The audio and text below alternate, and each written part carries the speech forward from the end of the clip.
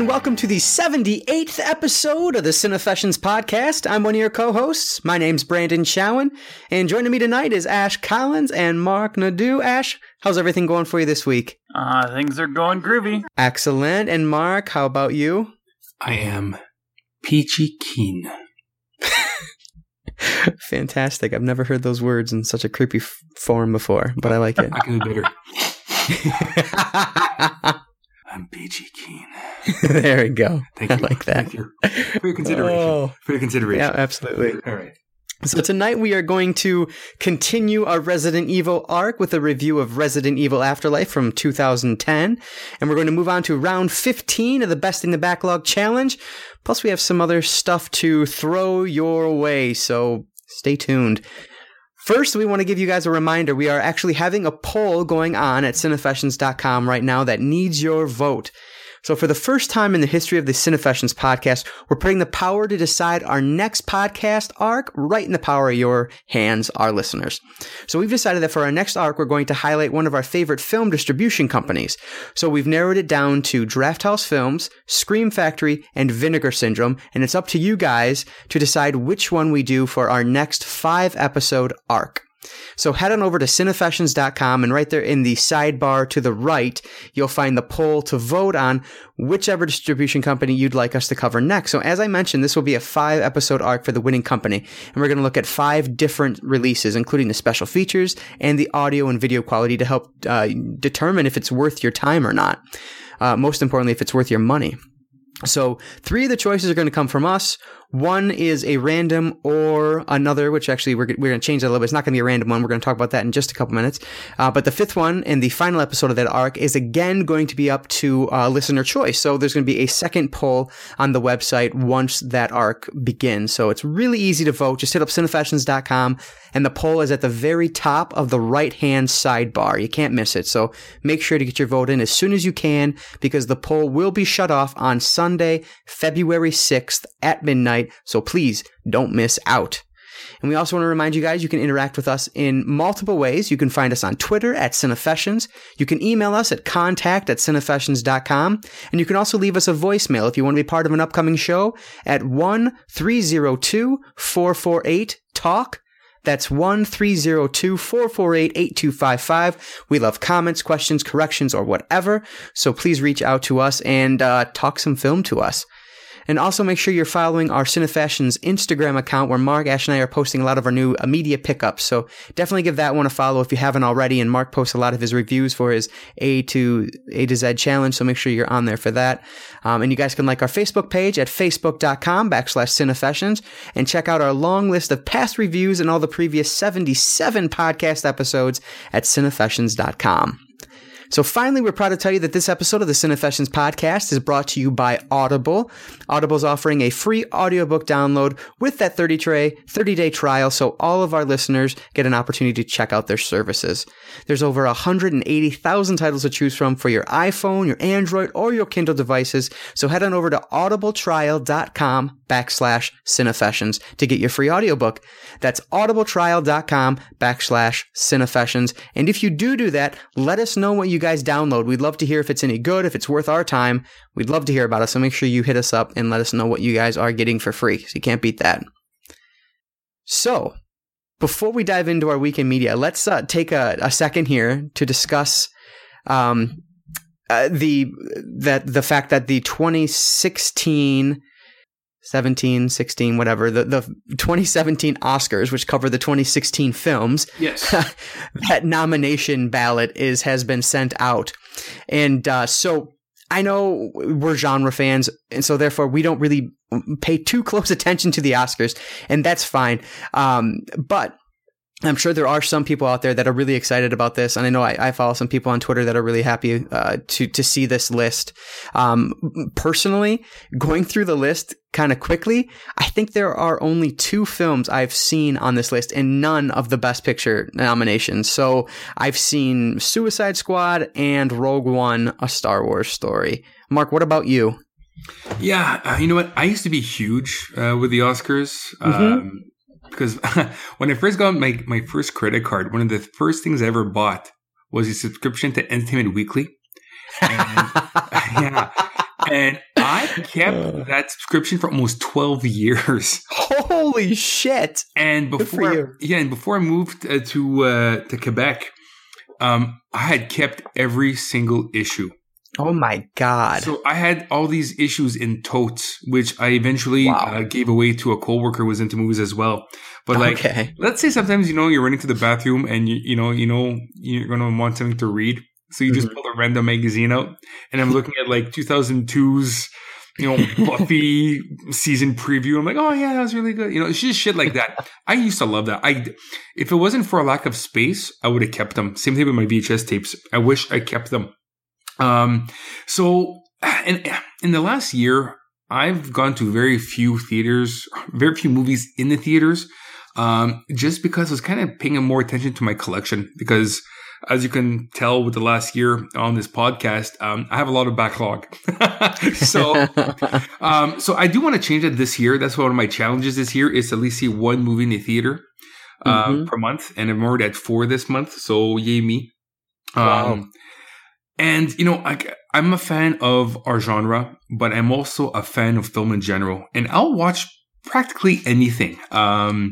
So looking at the best picture nominations that were released here, the only one I have seen is Arrival. But I do own Hell or High Water on Blu-ray. But there's still a few that I want to see. I just haven't seen yet, like Hacksaw Ridge. That's the Mel Gibson directed film with Andrew Garfield. I do want to see La La Land. I do as well. Yeah. Yeah. It got 4 nominations, and I like I like Emma Stone, and Ryan Gosling. I like them a lot. I do want to see Moonlight. I've heard nothing but great reviews about that. And Manchester by the Sea, again, lots of great reviews. And oddly enough, that's an Amazon film, so it's the first, right? I guess it's not a traditional film in the sense where it hit theaters and then got, some play in some mini theaters, and was this went Amazon and I think theatrical at the same time, if I'm correct. Okay. I believe so. Don't quote me on that though. I don't have Amazon Prime US, so I don't get all the good stuff yet. Hopefully one day Amazon Canada is gonna get their ship straight. But yeah, so there's a lot of movies I want to see. I just haven't seen them. I definitely want to see Arrival. Hacksaw Ridge. I've heard Andrew Garfield's great and I like him. Hell or High Water. I literally bought that today. It was on sale at Target this week for $10 on Blu-ray, so I bought that. Oh wow! Okay. The women at work. I work with all girls at work, and they've been ranting about La La Land, ranting and raving about it, I should say. So I definitely, I want to check that out. But honestly, the only one out of this list that it really doesn't really interest me that much would be Lion. I have no idea what that's about. If I recall correctly, it's about, I think it's the guy who was in Slumdog Millionaire. Oh, okay. He was abducted when he was young. I think moved to Australia. Now he's older, wants to find his birth family, so he goes back to India. It's just out of the list. It's just the one that I kind of, if I don't get a chance to see it, I won't. I'm not going to bring it back for it. But I do want to see all the other ones. So I've seen one. I have access to another one right away. And then a lot of these indie films too, they're either playing at my local indie theaters or they're streaming. So, of course, better luck for American listeners because you have access to better or greater streaming library than I do up here. But I still have it. I am able to find these if I want to. Right. So so we've talked Best Picture. Is there something we should tell our listeners about this? Why are we bringing this up today? Yeah, absolutely. So why we bring this up is because even though we, you may or may not be the biggest Oscar follower, we still want to make it fun. And so we're going to try to do that by doing a 2017 Oscars contest on Cinefessions. And so what that means is you guys can go right now to cinefessions.com/the Oscars.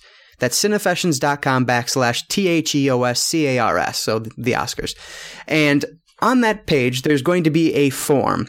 All you have to do is fill it out with who you think is going to win we picked 7 just due to the limitations of the website. So there's 7 different categories that you have to pick the winner of. So you pick a Best Picture winner, the actor in a leading role winner, actress in a leading role, animated feature film, cinematography, directing, and visual effects. So those are the 7 categories you have to vote on. Then you put in your name, your email address, and which Amazon store you would like a gift card purchase for you if you happen to win. So the person that wins this 2017 Oscars contest, the person that gets the most answers correct, is going to win a $20 Amazon gift card courtesy of Cinefessions.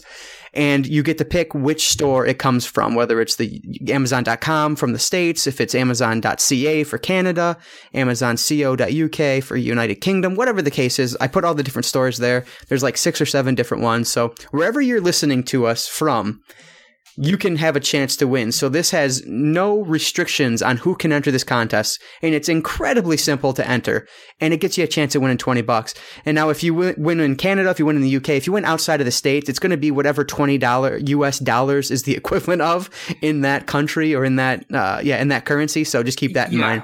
So you're not getting fucking 20 pounds UK, all right? That's like double our money, all right? So exactly. Yeah, nice try. I know hilarious. that a lot of people are really hoping for Amazon Canada because then it's less than $20 US. But yeah, UK, we're not giving you 20 pounds. Yeah. Exactly right, damn it.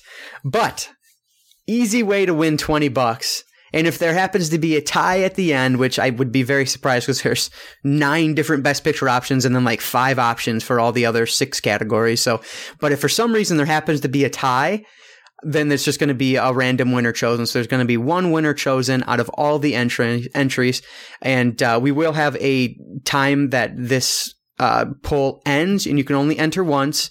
And you have to enter your full name and your email address in order to be qualified to win. All those are required fields on there. So it's very simple, very easy to enter, very easy to win. Pick whoever you think will win. Even if you know nothing about the Oscars like myself in terms of these films, it doesn't matter. Just pick some winners. You might get lucky. Do a little research. There's always research out there if you cared that much. But and don't worry about the small print at the bottom where it says you have to send a nude to confirm who you are, that you're not a bot. Don't worry about that for now. Only if you not win, for now. then we'll have to, no, not for now. Exactly. Absolutely. This is part of Trump's America here. Okay, so nudes, lots of nudes. Okay. Oh man! Start with toe cleavage, work your way up. Oh man! So Ash, what's your history with the Oscars? Do you follow them at all? Have you seen any of these nominations? What?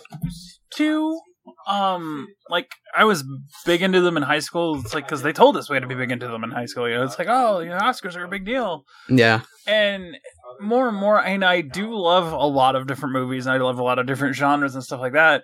But it's just like when critics constantly pan the stuff I enjoy and everything else, and just just the way they go through the process and everything else just bugs the crap out of me. Mm-hmm. So I've kind of it's like when a movie I liked gets nominated and wins, great, but I don't go out of my way to watch them because it's just not. Yeah, the Academy can go fuck itself. So, but there's that. Yeah, absolutely. So, though the listeners, you only have to pick through 7 different categories, the 3 of us here on the podcast are actually going to fill out a complete ballot, which I didn't count how many different categories there are. Lots. Yeah. There's lots of categories. 15-ish. And so we're going to fill out our own ballot. And the winner, so whoever has the most out of the 3 of us, is actually going to be able to pick a second film for our next distributor arc. So whichever distributor you guys tell us that you want to hear us talk about, whichever host here wins the Oscar challenge out of the 3 of us is going to be able to pick. Yeah, is going to be able to is going to be able to pick a. Okay, I'm done. I thought it was like looping. I'm like, oh shit, we're fucked. But whenever Mark wins, so we don't get into that again, that person will get to choose a second film that they want to review during that arc. So they'll get to pick whatever that fourth week's film will be. So the winner will actually get 2 films that of their choosing for the next distributor arc. So just a little incentive for us, just for the hell of it. And the real prize, though, is, of course, for our listeners, $20. Enter at cinefessions.com/the Oscars. And all you need is your name, your email address, and which Amazon store you want, and then pick a selection.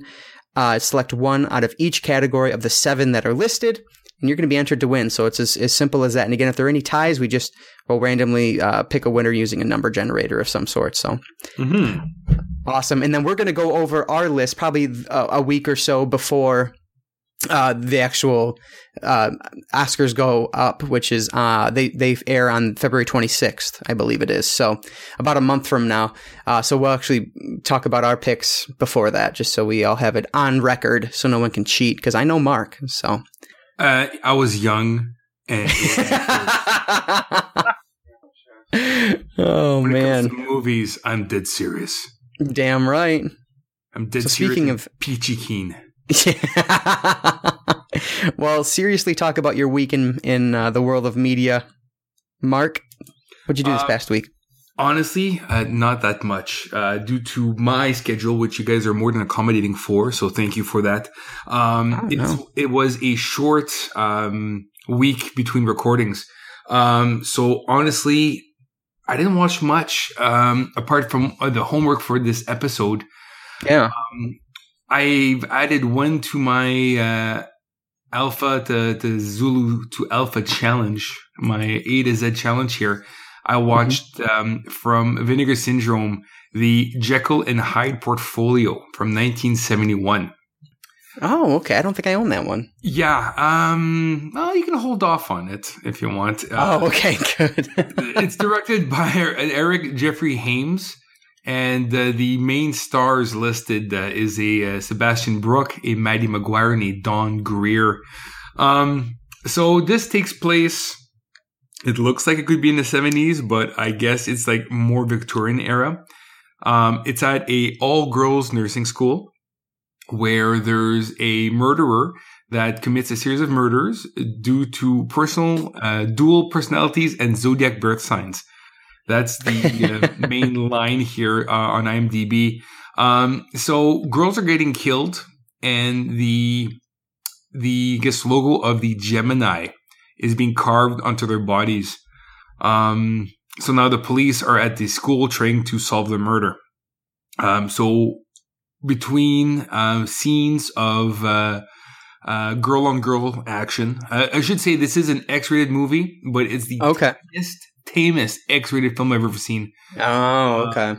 Yeah, so Vinegar Syndrome released this film, and I guess they had negatives. They restored it in 2K, so it's not the nicest looking. But again, it's I'm probably surprised that they actually found the negatives for this movie. But it's a dual package with a Clockwork Blue, another X-rated film by the same director. That I didn't watch. Oh yeah. But the Jekyll and Hyde portfolio, so between the lesbian sex scenes, which are really not sexy, it's funny how some of the, Elizabethan nurses had bikini tan marks. Well, whatever. I'm honestly nitpicking. Apparently most of the nurses used in this movie were porn actresses from the time. I didn't recognize any. Yeah, so what kind of bugged me a bit is that I guess because it's a slasher and it's at a nursing school, I guess these girls have never done any biology whatsoever. So the main, I guess, head doctor instructor keeps making girls dissect frogs, and there are 2 scenes where the actor is dissecting live frogs to a point where they flay them open, and then they keep talking about how the heart still beats after they die.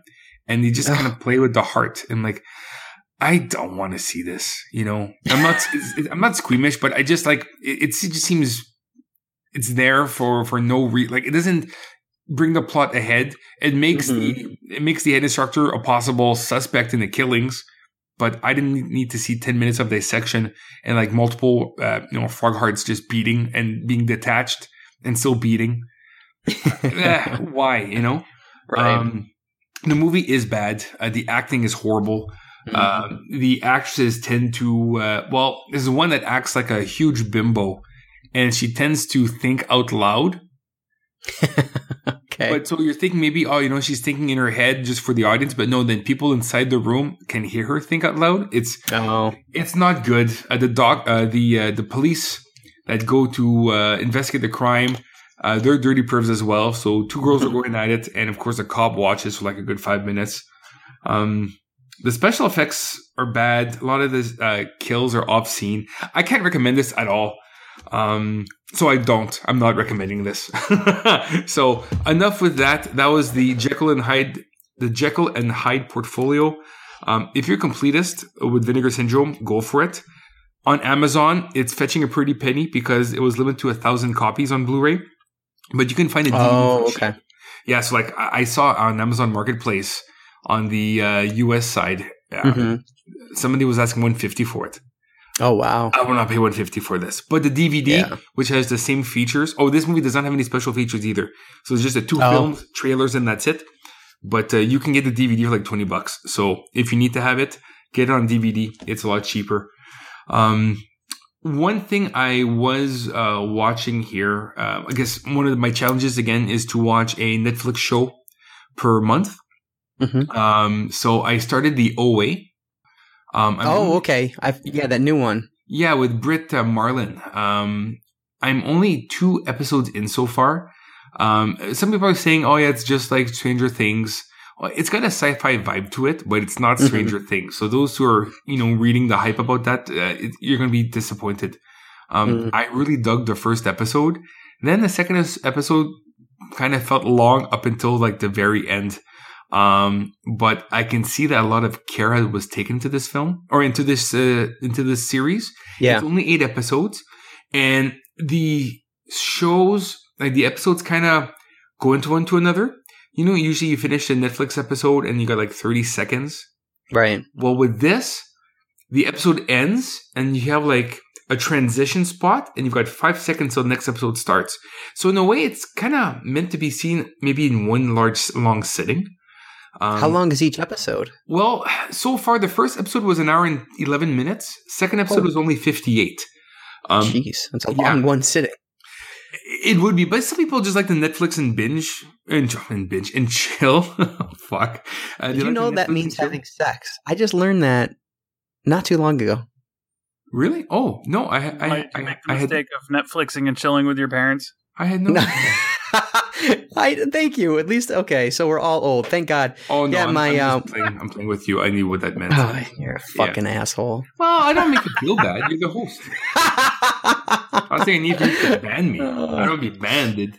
But yeah, so it was actually like 6 months ago, but still, it feels recent. It still feels new to me. All right, it's real to me, damn it. But yeah, so again, I'm only 2 episodes in. Obviously, I'm not going to spoil this show, but so far so good. So I'm going to put some stuff up on Instagram later on. I guess by the time this episode airs, you'll know them watching this. But so far I'm digging it. It's a little slow, but I do like a slow beat sometimes. It just builds up characters, and then it makes me want to care for these characters more. So right, yeah. But apart from that, that's really all I did. All right, excellent. And what about you, Ash? I started watching Elevator Season 2. There's only 4 episodes. They are on Netflix. Season 2 has a different theme than the first season did. They actually went with the theme. And they changed how the final thing works, which is pretty cool. I like that. Let's see. I watched apparently I am on a Paul Anderson and Mia Jovovich kick. Because I ended up watching The Three Musketeers 2010. Mark almost slapped you with that hard "ja" sound. But hey! I fixed it. Damn it! It's Jovovich. I didn't want to see anything on camera because I'm filming this right now for my web series. I just don't want to interrupt you, but thank you. It needed interrupting. Jovovich. I fixed it. Damn it. Yeah, Anyway, he corrected it. So it's his take on the Three Musketeers. Basically take like everything he's done with Resident Evil and apply it to Three Musketeers and throw in some steampunk, and you've got the Three Musketeers movie. It doesn't take itself too seriously, like, at all. But the cast is fun, the action's good, the comedy works. The biggest problem with it is that it ends up trying to set up a sequel at the very last few minutes of the film. Instead of, giving us that closure, they pull a Resident Evil, basically. And knowing how well it did at the box office, it's not going to get a sequel. So it's just kind of like, eh. Orlando Bloom is hilarious as the mustache-twirling villain. Then you've got Christoph Waltz and Mads Mikkelsen as the other that round out the trio of bad guys that face the Musketeers.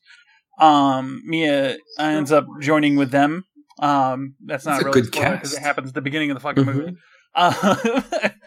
But it is. I've not seen it. I always heard bad things about it when it came out, and I never ended up watching it. Yeah, it's on Netflix. It's fun. Don't go in expecting something groundbreaking. This is not like the 90s version. It's never going to supplant the 90s version for me.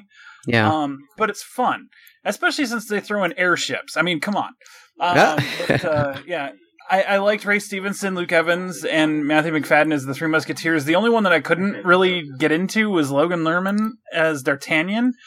He's decent enough, and he brings, quite a bit to it, but I don't know. It's just his performance. I don't know whether it's just the script or if it's just Anderson's directing style, but he's kind of uneven throughout the movie. Like, in some moments he nails it, and the other moments it's kind of like, eh. So it's just like, all right, So just to make sure, there's no Oliver Platt in this one? No, there is no Oliver Platt. Oh. I like Oliver Platt. No, yeah.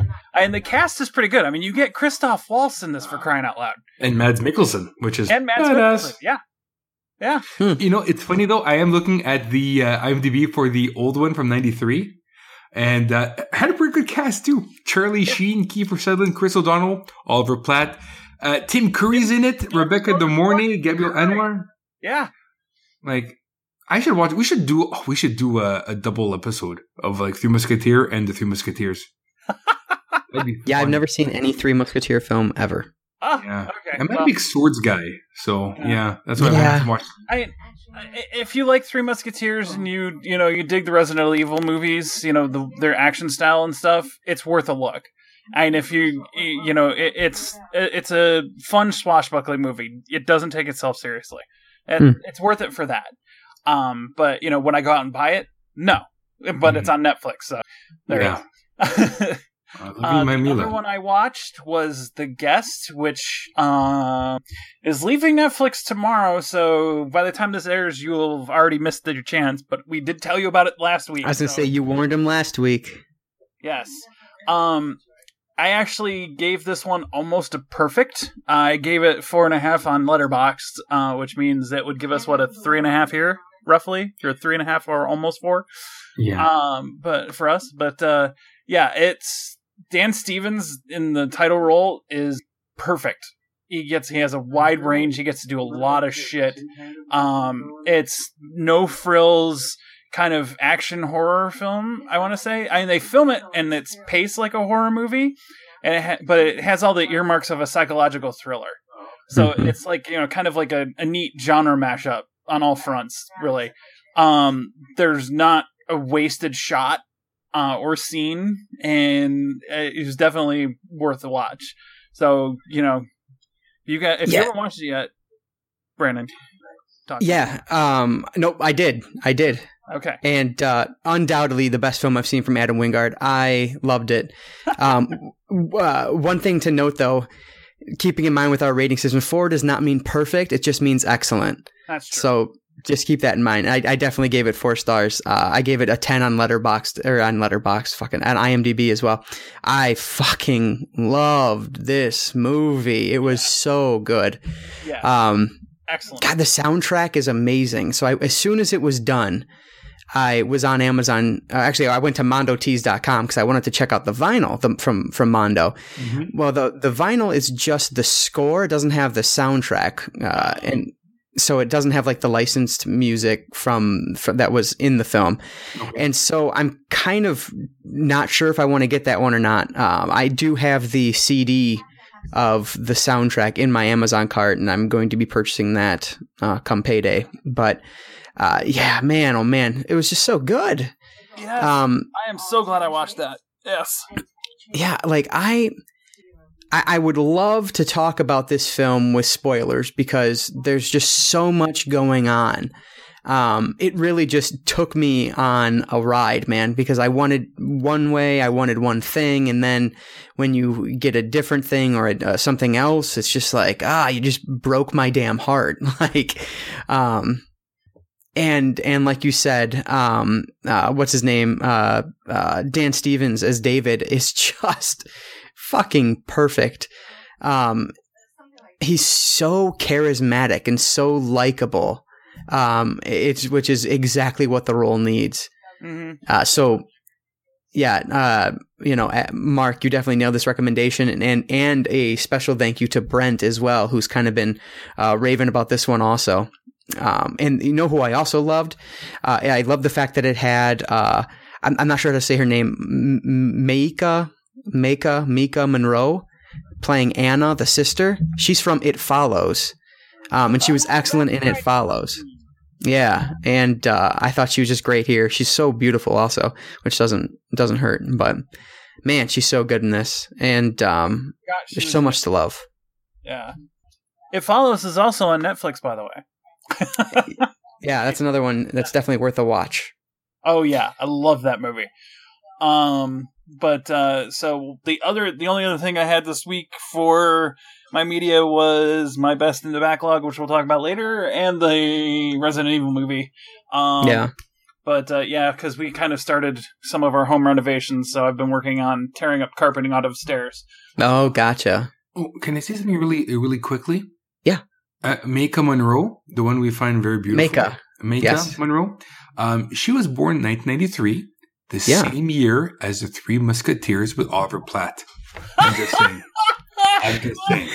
Thank you for that connection. You're welcome. That's beautiful. Oh, man. It's a good year. Yeah, sure is. Oh, us creepy old men. All right. As I sip my coffee. Yeah. We ended up starting our home renovations that we weren't going to start because we actually started with the last thing that we wanted to do because the cats decided that we had carpeting on our stairs and we were planning on tearing it out and redoing the steps. But yeah, one of the cats decided to have a late night vomit session from the top of the stairs all the way down. Oh man. Yeah. So we're just like, you know what? We're tearing the carpet out anyway. Right. I'm not even going to clean it. We're just going to tear the carpet out. That's funny. God, that sucks though. That's gross. Cat vomit is anything cat that comes out of a cat is just disgusting and obnoxious to clean up. Like kitties. Ugh. Yeah, gross. They're all splattered about. It's sickening. So gross. Meowing and stuff in your ears. Like, shut up, kitty. Yeah. Right. God. Hey, don't pisses me off even thinking about it. Only I can mock my cats.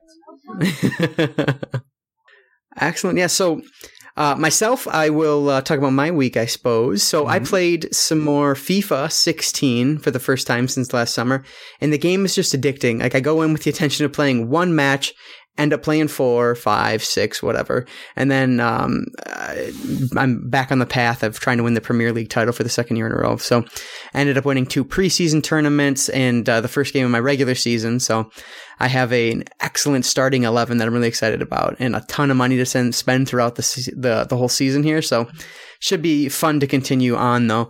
As I go forward. But the best part of playing FIFA, though, is that it allows me, I don't even turn on my soundbar when I'm playing FIFA, and I just put a record on. which is why one of my records downstairs. Okay. And so I ended up listening to 3 more albums this week using this method. So the first one was the self-titled debut album from the Violent Femmes, which I absolutely loved. I didn't realize how many songs I actually knew off that album, but it ended up being like 2 or 3 more than I realized. And I love that album. It actually ended up being the first 4-star album that I've rated this year. First album I've listened to that I've rated for 4 stars. So I loved it.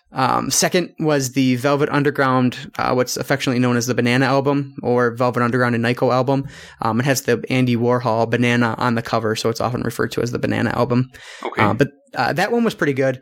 It ended up having a few songs I wasn't enjoying as much as I'd hoped, but overall, it's definitely a solid release. I used to listen to them a bit when I was in undergrad, but I mustn't have had this CD on there because I didn't recognize virtually any of these songs, but you know, it is what it is. I want to listen to it more. And then finally ended up listening to the Mondo release of the Gremlins soundtrack, which was just so damn good. Yeah. Jerry Goldsmith, he just finds a way to use these classic beats we know from Christmas songs, and he makes them creepier than we've heard in the past, or sometimes just makes them more fun than we've heard in the past. It's just, he does such a great a job with this whole album. And this release was actually a 2-disc, I guess, 2 vinyl LP from Mondo, and it's just fucking incredible. It ended up earning the second 4-star rating from me this year. But Mark, have you listened to this one yet? No, I haven't cracked it open yet. Okay. Just because the whole record player thing, which I'm kind of, you know what, records are meant to be played, so whatever. But I'm still kind of looking for another player. I just haven't committed to anything yet. Yeah. Just because of a few other expenses coming up. But no. The Gremlins one is one I haven't touched yet. I have it still sealed away from water or sunlight. Yeah. I don't want anything that happen to the album cover, but it's one I will unwrap soon. I just don't know when. Yeah, I'm sure I mentioned it, but I fucked mine up when I was doing that video. And I don't know what the hell I did. I mustn't have had enough water on the towel I was using. I pushed too hard something, but it fucked it up. And so whatever. The resale value dropped a lot, but it doesn't matter. I'm not selling it anyway anytime soon. Might be doing it on purpose, because if you look at Mondo's release of the Fight Club soundtrack, to actually get to the vinyl, you have to wreck your album cover. So you actually have to tear it open. Yeah. So my buddy Andy actually bought 2, one just to have still in mint, and then one to open to play. But I don't like that. No, that's stupid. You know, like I don't want to spend, $30, $35 on an album and then have to destroy the album cover to get to the discs. Yeah, I don't think that's very cool. No, not at all. But yeah, so I'm looking forward to listening to more. I'll probably play some FIFA tonight after we're done recording and put on something else. But nice. Yeah. Now, do you wear soccer shorts when you play FIFA 16?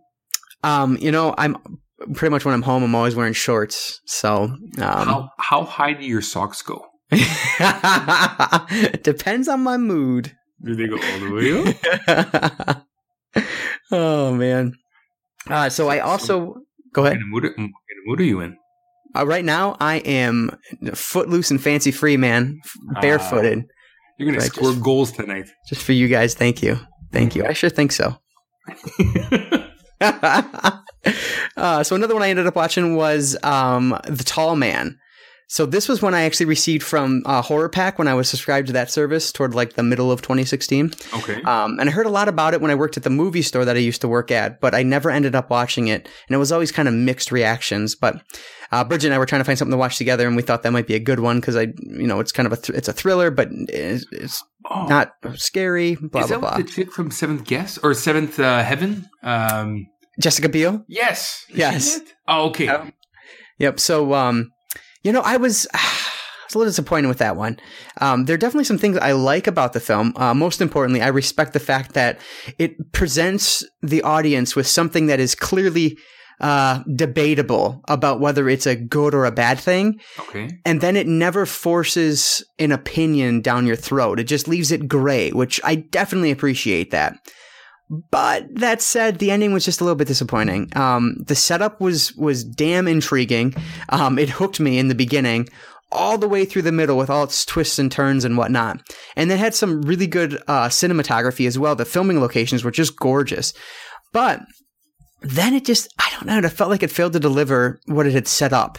It didn't deliver in that third act. So it's not a terrible film by any stretch. I just wish that it ended up going in a different direction. I don't know which direction, just a different one. Yeah. But I'm not going to say anything about it because I don't want to spoil it for anyone. See it if you can watch it cheap or free, like it's streaming on Netflix or Amazon Prime. I don't know, but if you can. But I don't really think it's worth a purchase myself. Now, you've seen this one, right, Mark? No, I just know it just reminded me of the cover on Netflix. I've never seen it. Ash, have you seen The Tall Man? No. Okay. All right. Yeah, but like I said, if you can see it free, yeah, watch it. It's not a terrible way to spend an hour and a half, but otherwise, yeah, just move on. Yeah. So the last one I want to talk about this week was a 2016 horror film called Train to Busan. Yeah. And I could be saying Busan, whatever. I'm calling it Busan.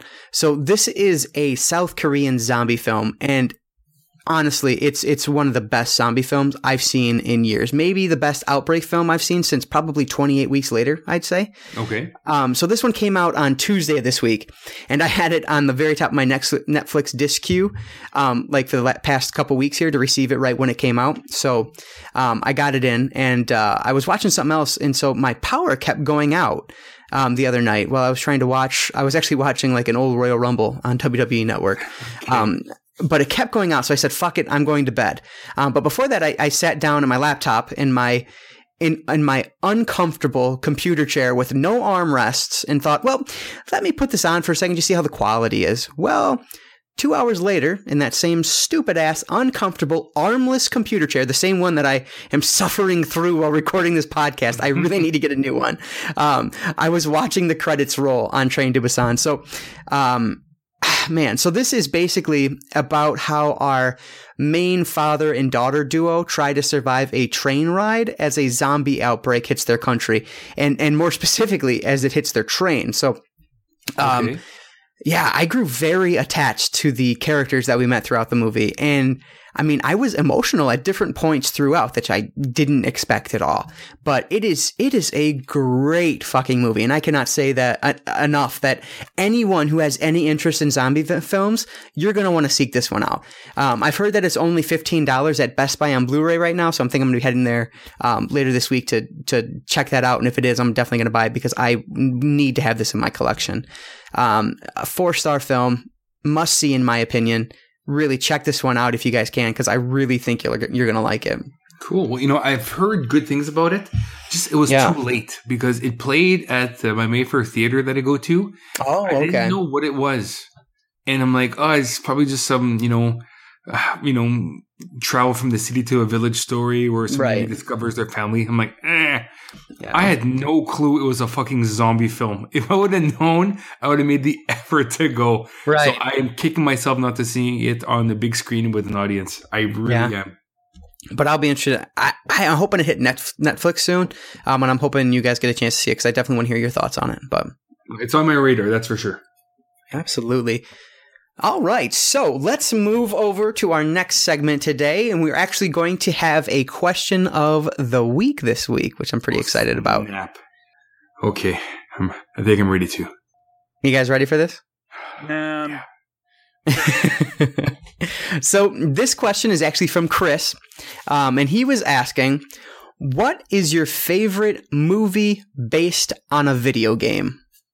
So what's your favorite movie that's based on a video game? So I'll go first. Obviously, I have time to think about these questions. I do have a question, though. Yes. Now, can the movie create the video game, or does the video game have to be first?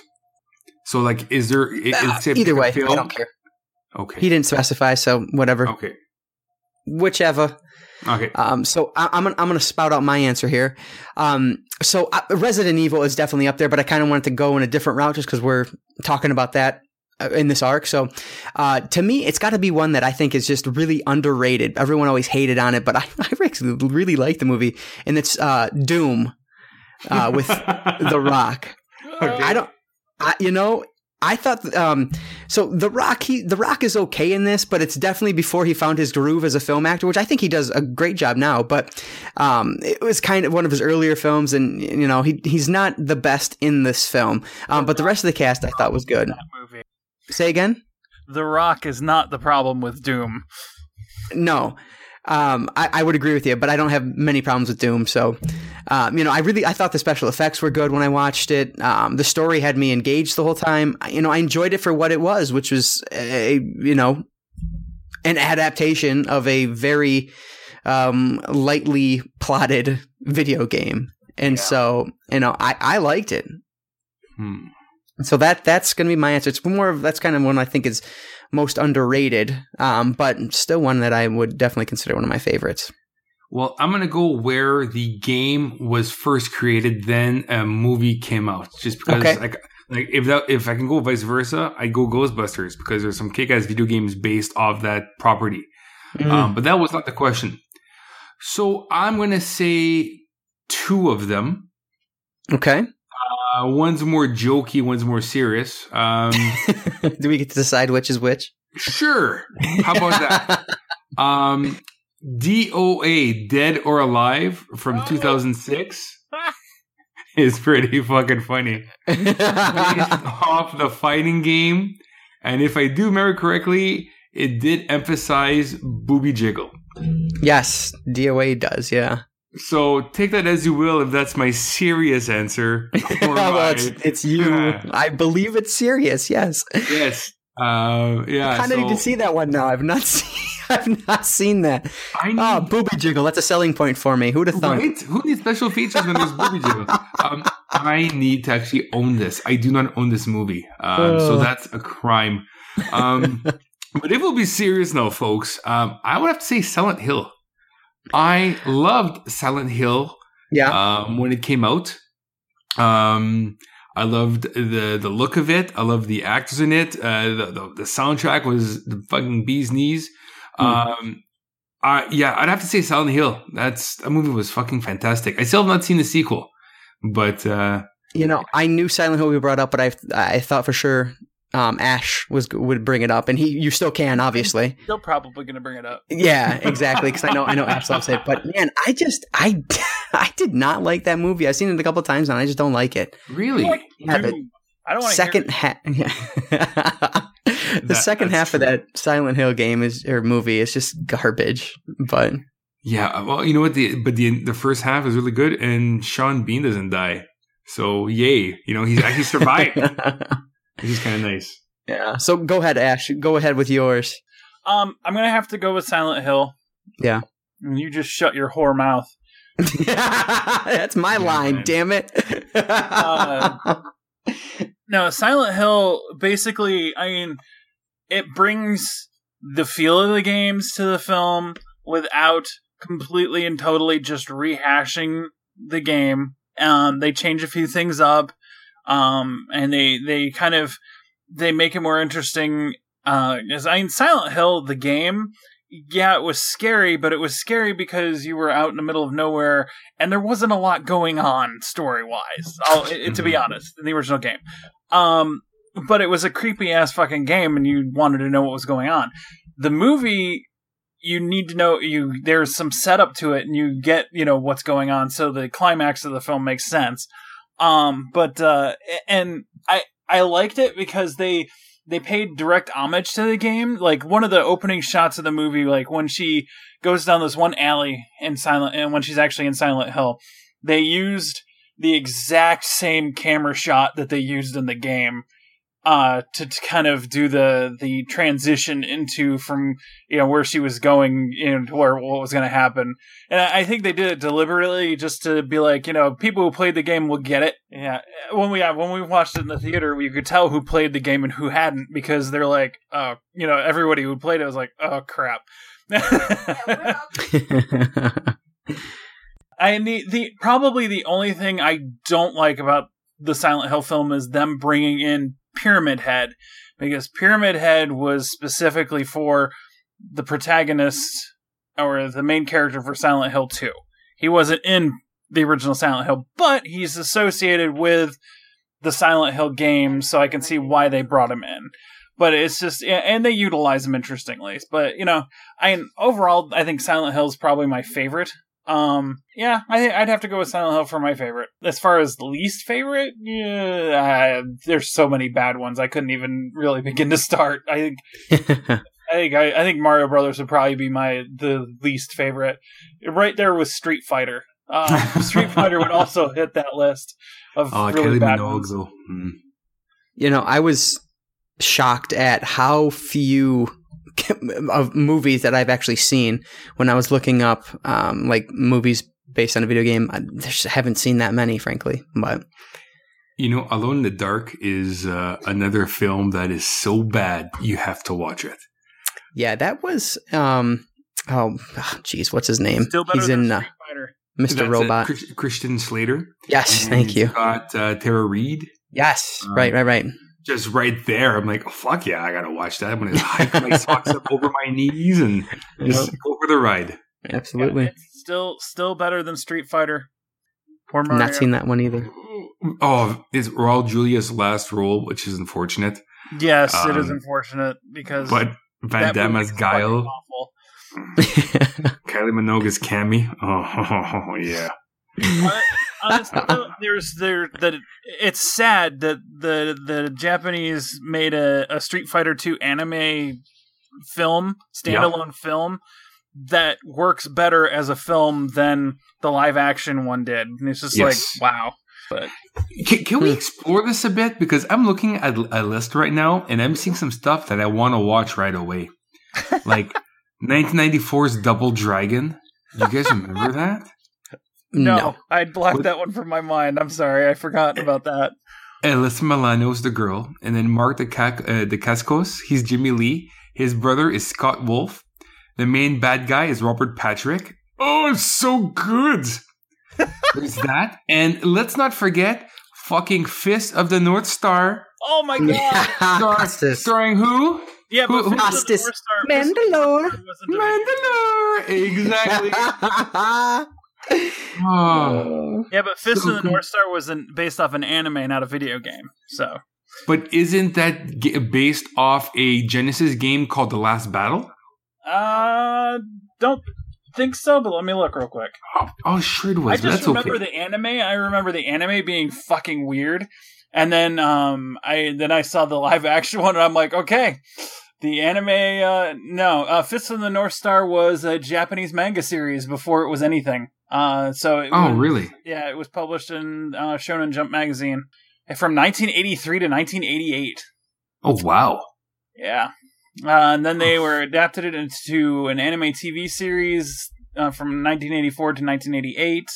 And then, they went and made a live action movie out of it too. Oh God! But there is a video game called Fist of the North Star now, right? Yes, I believe there's that as well. Yeah, but the manga came first. I just wanted to name drop Costas Mandalore again. But if we're going for like fun adaptations of video games, I really dug Need for Speed that came out 3 years ago now. Still haven't watched that one. Oh, it's fun. If you go into it, expecting just a fun racing film, you're gonna dig that one. That one's really good. House of the Dead is horrible. Oh, that was so bad. Oh, God, yeah, I forgot about that one. But I kind of want to watch it now. I do too. I want to see that one because I've not seen it either. Yeah. Oh, that's what I mean. There's so many I haven't seen. How can we forget fucking Mortal Kombat? We talked about that last week. Well, Mortal Kombat I would rate as one of the better ones. Yes. Totally. Yes. Like the first Mortal Kombat, yes. The second one, no. But, Oh, no, the second one was horrible. It was like, not Jack, but Sonya Blade's fighting. She gets dirty. Next scene. Her wife beater is clean again. It's like, what? Did you take a shower between scenes? Was Jax watching? Mm-hmm. Yeah. They screwed up so bad with that. It's just It's really sad when I would rather pop in the two CDs set I have of the Mortal Kombat Annihilation soundtrack and spend 2.5 hours, blissing out to techno, then watch the movie. Yeah. One more before we end this here. I watched this last year, I think for the first time. Wing Commander. Oh! See, but I liked that one. I like it, but I don't like it. I just don't like Freddie Prinze Jr. at all. I used to love him. Oh, but I love me some Saffron Burrows. Oh, she's gorgeous. I do and the only thing I didn't like about that movie was, realistically, was they basically tried to reinvent the storyline from the video game while they're adapting the storyline from the video game. And I mean, yeah, it was by the same guy who directed the live action sequences in the video games. Yeah. But it's just like, what did you do? Well, according to Google, the budget was 30 mil, box office 11.6. Yeah. It wow. bombed bad. Yeah. That was the fastest I ever bought a VHS copy of a film, actually, I think. From the time not just like cheap. Like, because like it came out in theaters. I didn't see it in theaters, and I was waiting for it to come out on DVD or VHS to rent it. And it was out on VHS for like $10, like within like a couple months of the movie coming out in theaters. I was like, okay. That's pretty quick. Yeah. Okay, so if you guys have a question for the three of us here at the Cinefessions podcast, please hit us up using the hashtag #InFilmWeTrust for all your questions you'd like us to answer here on the show, and we're going to do our best to answer them all. So again, make sure you tweet at us using the hashtag #InFilmWeTrust, or if for some reason you don't have Twitter, call us at 1-302-448-TALK. Or email us at that T okay? Really kicks my ass. Yeah. You having a stroke? Oh man. Or you can email us at contact@cinefessions.com for any question of the week options. So all right, so let's move over to our ARC review for the week. So we are talking about Resident Evil Afterlife today from 2010. And as always, there will be spoilers for the entirety of this film and most likely the last two films as well. So make sure you are caught up with the Resident Evil series to this point. Otherwise, it will be spoiled for you. So just keep that in mind. So Resident Evil Afterlife from 2010 is written and directed once again by Paul W.S. Anderson. He's written all the films, but this is only his second film directing, his first since the original. It has an IMDb score of 5.9 out of 135,336 votes at the time of this recording, a Metacritic score of 37, a tomato meter of 23%, and an audience score of 49%. It had a $60 million budget, $15 million more than at least the previous two entries, and a gross of $60.1 million, so it just made its money back. So, did either of you guys see this one in theaters? I think we decided that going forward, none of us have seen any of these in theaters. Is that right? No, I'd seen this one in theaters, but I haven't seen any of the remaining ones, and I did not. I owned the other ones, but I didn't own. Okay, gotcha. And I didn't. I think I just watched this for the first time maybe 2 or 3 years ago. So okay. Yeah, this is actually when I started watching through the series again a few years back. This is the last film I watched. Frankly, at that point, it may have been the last film that was out when I was actually watching through these, and I think about it. Mm-hmm. So I have watched this one before. I watched it. So I do own this one on 3D, and I ended up watching it in 3D. But honestly, it's just a bit of a pain in the ass because I'm taking notes on my laptop while I'm watching the film. Yeah. And so with the glasses, if you look down at a non-3D screen, it just gives that annoying effect. And then like the glare from the computer is messing with the 3D image. What a pain in the ass. So chances are I have seen this one in 2D the first time I saw it. So I figured I'm going to watch it in 3D because I knew there were a couple moments that I would like to have seen in 3D. And so, I thought the 3D was pretty good overall. But the next one I actually own on 3D, and I have to double check, make sure there actually is a 2D disc in there. But if there is a 2D disc, I'll probably just end up watching this one in 2D. For what's the next one? Retribution, right? No, it's to be honest, yeah, Retribution's right. Retribution. Yeah, so I'll probably just watch that one in 2D. But I did watch Afterlife in 3D just as a programming note, I guess. Yeah, I unfortunately did not watch this one in 3D. I guess I bought this before I got my 3D TV. So I've got the next one in 3D, but this one I watched, unfortunately, only in 2D. Gotcha. Yeah, fair enough. So I loved the opening of this one. So you get they're somewhere in, I think they're in Japan, if I remember right, from when they're zooming out. Mm-hmm. And you get the rain coming down in slow motion, and I just thought it looked badass. And eventually, obviously, the girl that we're kind of watching in slow motion is obviously turning into a zombie and just attacks somebody. And then the way that the camera kind of pans up from the world and you see like the lights going out, it was just such a quick and effective way to show us just how fast this virus spread. And I thought that was very effective. Yeah, it starts off nice. And I'm thinking, wow, some people have some really cool umbrellas. Oh, yeah. But, yeah. And you have to also remember that this isn't happening in real time.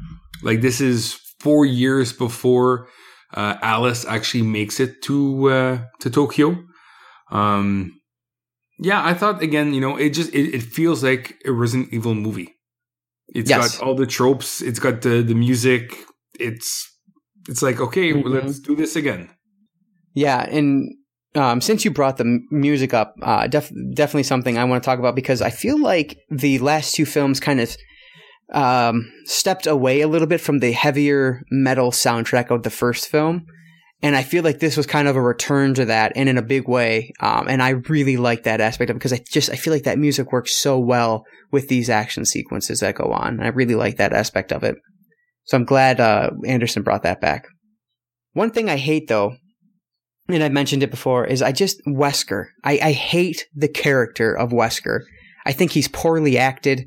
It looks like a fucking douche every time I see him. Like, I cannot fucking stand Wesker. Well, because they changed actors in this one.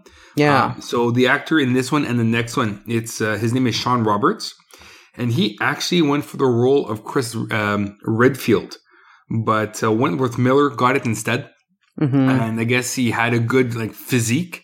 So they gave him the role of Wesker. Okay. I didn't mind him in this one so much. I kind of just remember from, I think it's Marvel vs. Capcom 3. I thought Wesker had longer hair. So to me, again, I could be completely wrong, but to me, he just seemed a little weird having shorter hair. It was longer than the previous film, but it was still in my mind, my recollection of what he looked like. It still seemed a little short, and it was just a little off-putting for me. Gotcha. Yeah, I only remember him from the last film, so I don't know. But I liked his clothes in this one. Whatever meshy Gore-Tex suit he had, because that stuff did look waterproof. I thought it looked pretty cool on camera. That's funny. It's just a black suit, right? I don't really remember it, to be honest. Dude, are you even watching and paying attention? OMG. Oh, man. It's about the clothes. Yeah. This is I think the first movie where we're introduced to Alice and she's wearing clothes. That stood out to me. Yeah, this is the only film so far, minus the final chapter, which comes out Friday, where we don't see her naked or waking up from slumber. It's the only movie in the series. So, unfortunately for you Nip Slip fans, there are no nipples in this one. No exposed nipples. So It loses half a star right off the bat. So we are right back to the over-the-top action in this one. Yeah. And you both mentioned, because I mentioned last episode, I wasn't sure, I didn't remember how they used the Alice clones. Yeah. And I feel like you both said that it was kind of not in a great way. But honestly, I really liked what they did with it. We don't get a ton with the clones, but what they do have with it, I thought worked really well in that opening kind of action sequence there. I thought they did a really cool job with that. I enjoyed them. Well, my problem with this whole clone attack scene, or sequence, I should say, again, I watched this in 2D. They filmed with 3D cameras, so I'm not sure if the translation from 3 to 2 made a difference. Yeah. I thought the special features look so fake. When you had two of them rappelling from the top down towards Wesker, and they're shooting up in the air and they're shooting down, that looked bad. I thought the initial scene where she was attacking the umbrella soldiers and when the elevator was going. I thought that looked bad. It looked mismatched. Apparently, some of the scenes, Mila does do a lot of her stunts, because some scenes she had a stunt double and he just digitized her face on their bodies.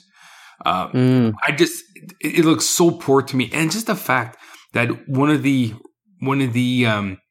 clones does die from gunshots. So she got shot from behind. I don't think the real Alice would have died that way. And two, the fact that they use CGI bullets and blood, which I despise. Give me squibs or give me death. It takes me right out. Like, as soon as this movie started, I could tell it does not look as pretty as Extinction. And even though there's a few years and the CGI quality has increased, I thought this film was a step down visually from the previous film in the desert. I was just turned right off by all the green screen work. Yeah, that was actually one of the things I commented on. That was one of the first things I wrote down was, the previous film took full advantage of the stark, bleak, but gorgeous setting.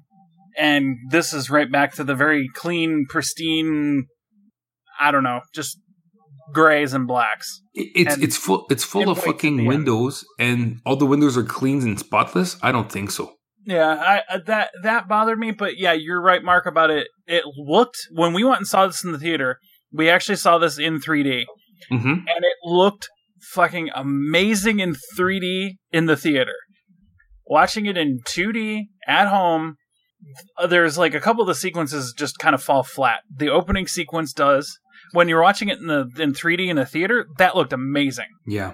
The other sequence, the other one that really lost a lot of its impact was the shower attack sequence with the Axeman. In the theater, the slow-mo, the water, everything about that whole sequence looked fantastic. And while we were watching it in the theater, my wife turned to me and said, "This looks great here. I bet this isn't going to have the same impact at home." And it doesn't. It looks like it was shot for 3D, and they had no concern about how it would look for somebody watching it in 2D.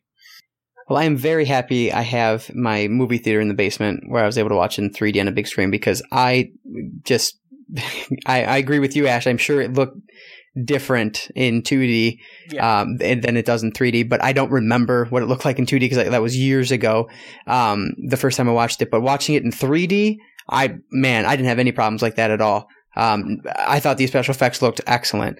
And that shower sequence that you're talking about, I mean, it's definitely a candidate for favorite scene or favorite moment in this series. Yeah. It is so fucking cool how it looks in 3D. And I didn't, I'm disappointed that it didn't translate for you guys in 2D as well as I wish it had. And that's part of the way, it's part of the way they filmed it. And it's a lot of the slow-mo. I think the one thing, while it was definitely filmed for 3D, and he was keeping that entirely in mind, because this is like when the 3D is new and we have to do all sorts of new shit for this. And like, there's a couple shots that it's like, really, come on! Like when the Axeman throws the axe, that was one of them. It comes straight at the camera. It's just like, it was fucking amazing. Yeah, those the terms you're looking for? Yeah, in 3D, it was absolutely fucking amazing. In 2D. Watching it on my computer monitor, it looked like ass. So, right. But I mean, I don't know. Is that, I can't really fault the director for that, because his job was to make a 3D film. Well, yeah his job was to make a 3D film, but at the same time, if James Cameron, when he's filming Terminator 2, can plan out the way he's filming it so that it will look good on the widescreen, and so that it would look good on a 3x4 or a 4x3 television screen on VHS at the same time while he's filming it, you can film a film in 3D and still make sure that it looks good in 2D at the same fucking time. But I mean, those aspects that you're talking about specifically, something coming at the camera, that is very specific to... I'm filming this in 3D, which is a completely different ball game than you're talking aspect ratio, in my opinion. Yeah. So I mean, true. You know, Michael Bay managed to do it with the Transformers movie, the third one, Fall of the Moon, or Dark Side of the Moon, or whatever the fuck it was, Dark of the Moon.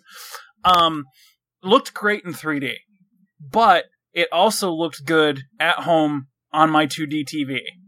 But that's the thing, though. I have to give Anderson some shit on this. It's his job as a director to make sure that it looks good in the theater, but it also looks good in aftermarket, when especially the Resident Evil movies, which thrive on aftermarket. I mean, he's making a $60 million film. He's making almost 100% of his profit for what happens in the theaters. What he thinks about the home video market, I can't imagine is any of his concern. That's the concern of the people that are distributing the film. Yeah, and see, that's the thing though. With the Resident Evil movies, you're looking at a whole package. You have to every time you sit down and do it. Because that's where Sony makes their money, which means you get to have another sequel, especially considering every freaking one of these has a teaser at the end of the movie for the next film. I'll have to admit, as much as I did not like the opening scene with the clones, in 2D, I thought the shower scene with the Axeman and Claire and Alice, I thought on my TV it looked good.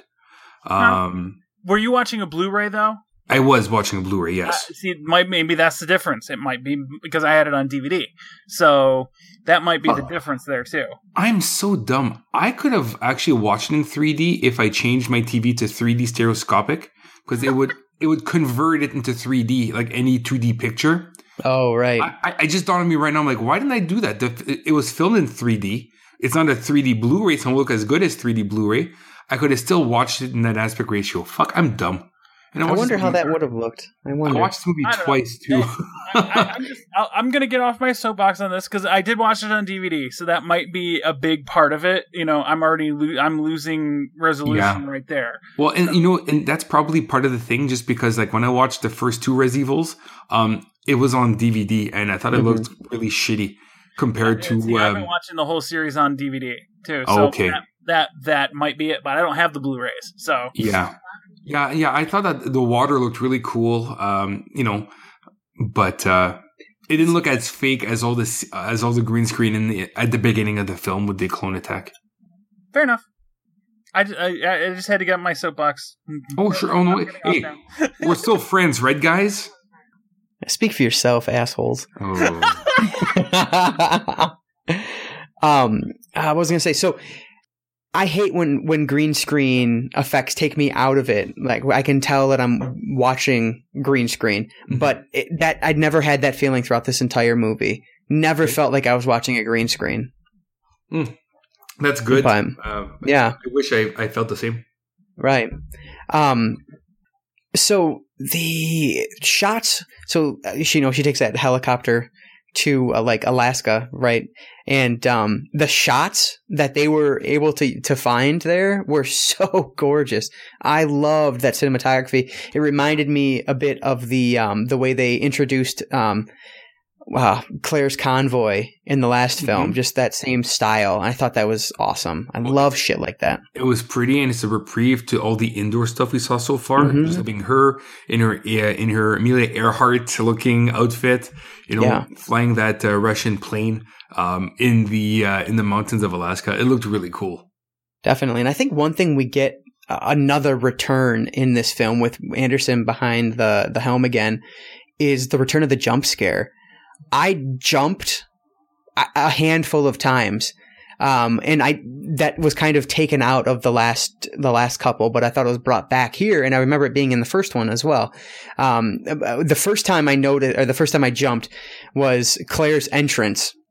So we kind of have that false scare, that false jump with the birds, and then boom, out of nowhere, Claire comes up and starts trying to attack Alice, that startled the hell out of me. I really like that.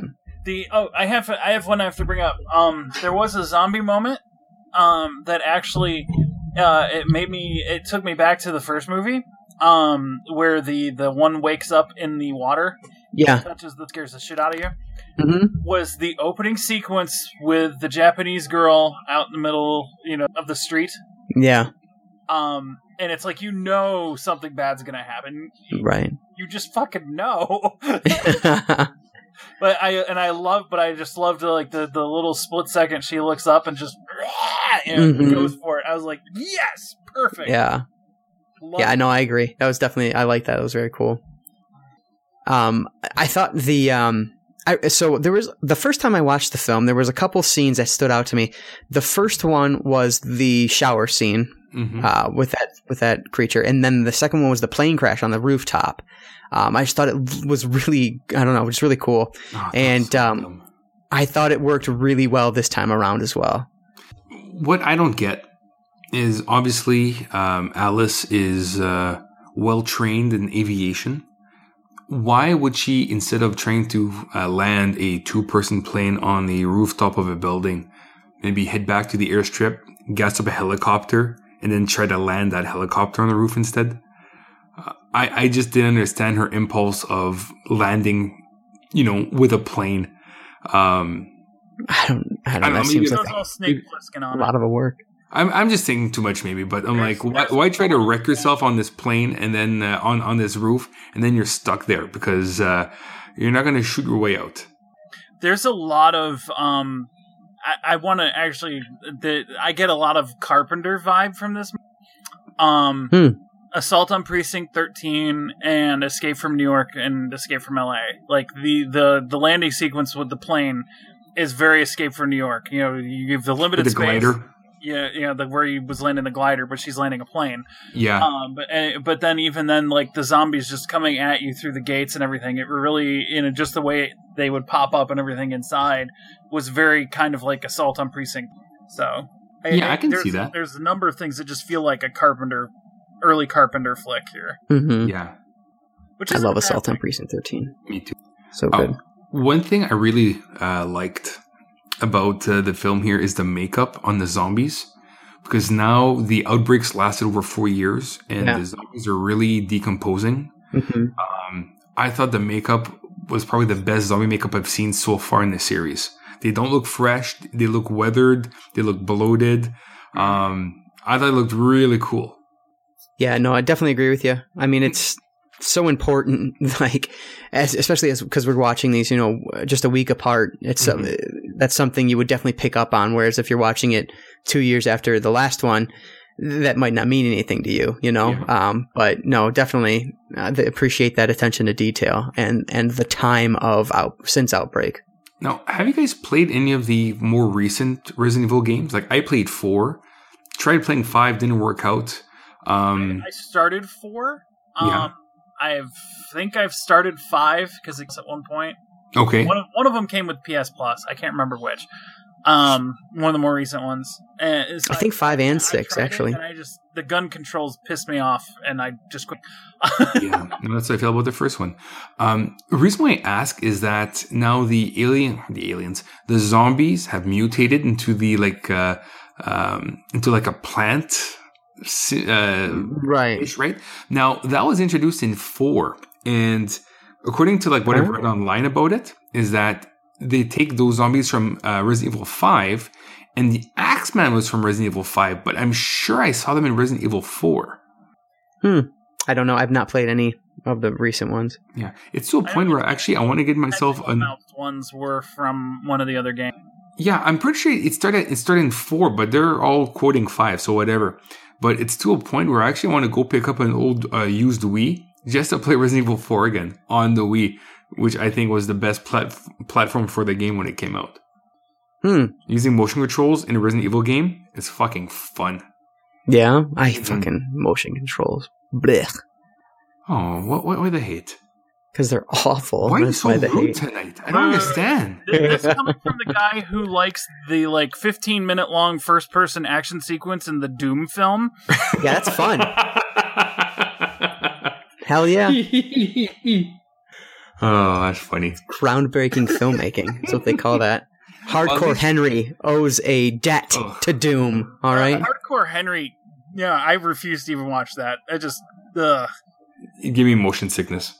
Yeah, there's a reason I don't play first-person shooters much anymore, and it used to not bug me, and it's not necessarily motion sickness. I I can't do the first person anymore.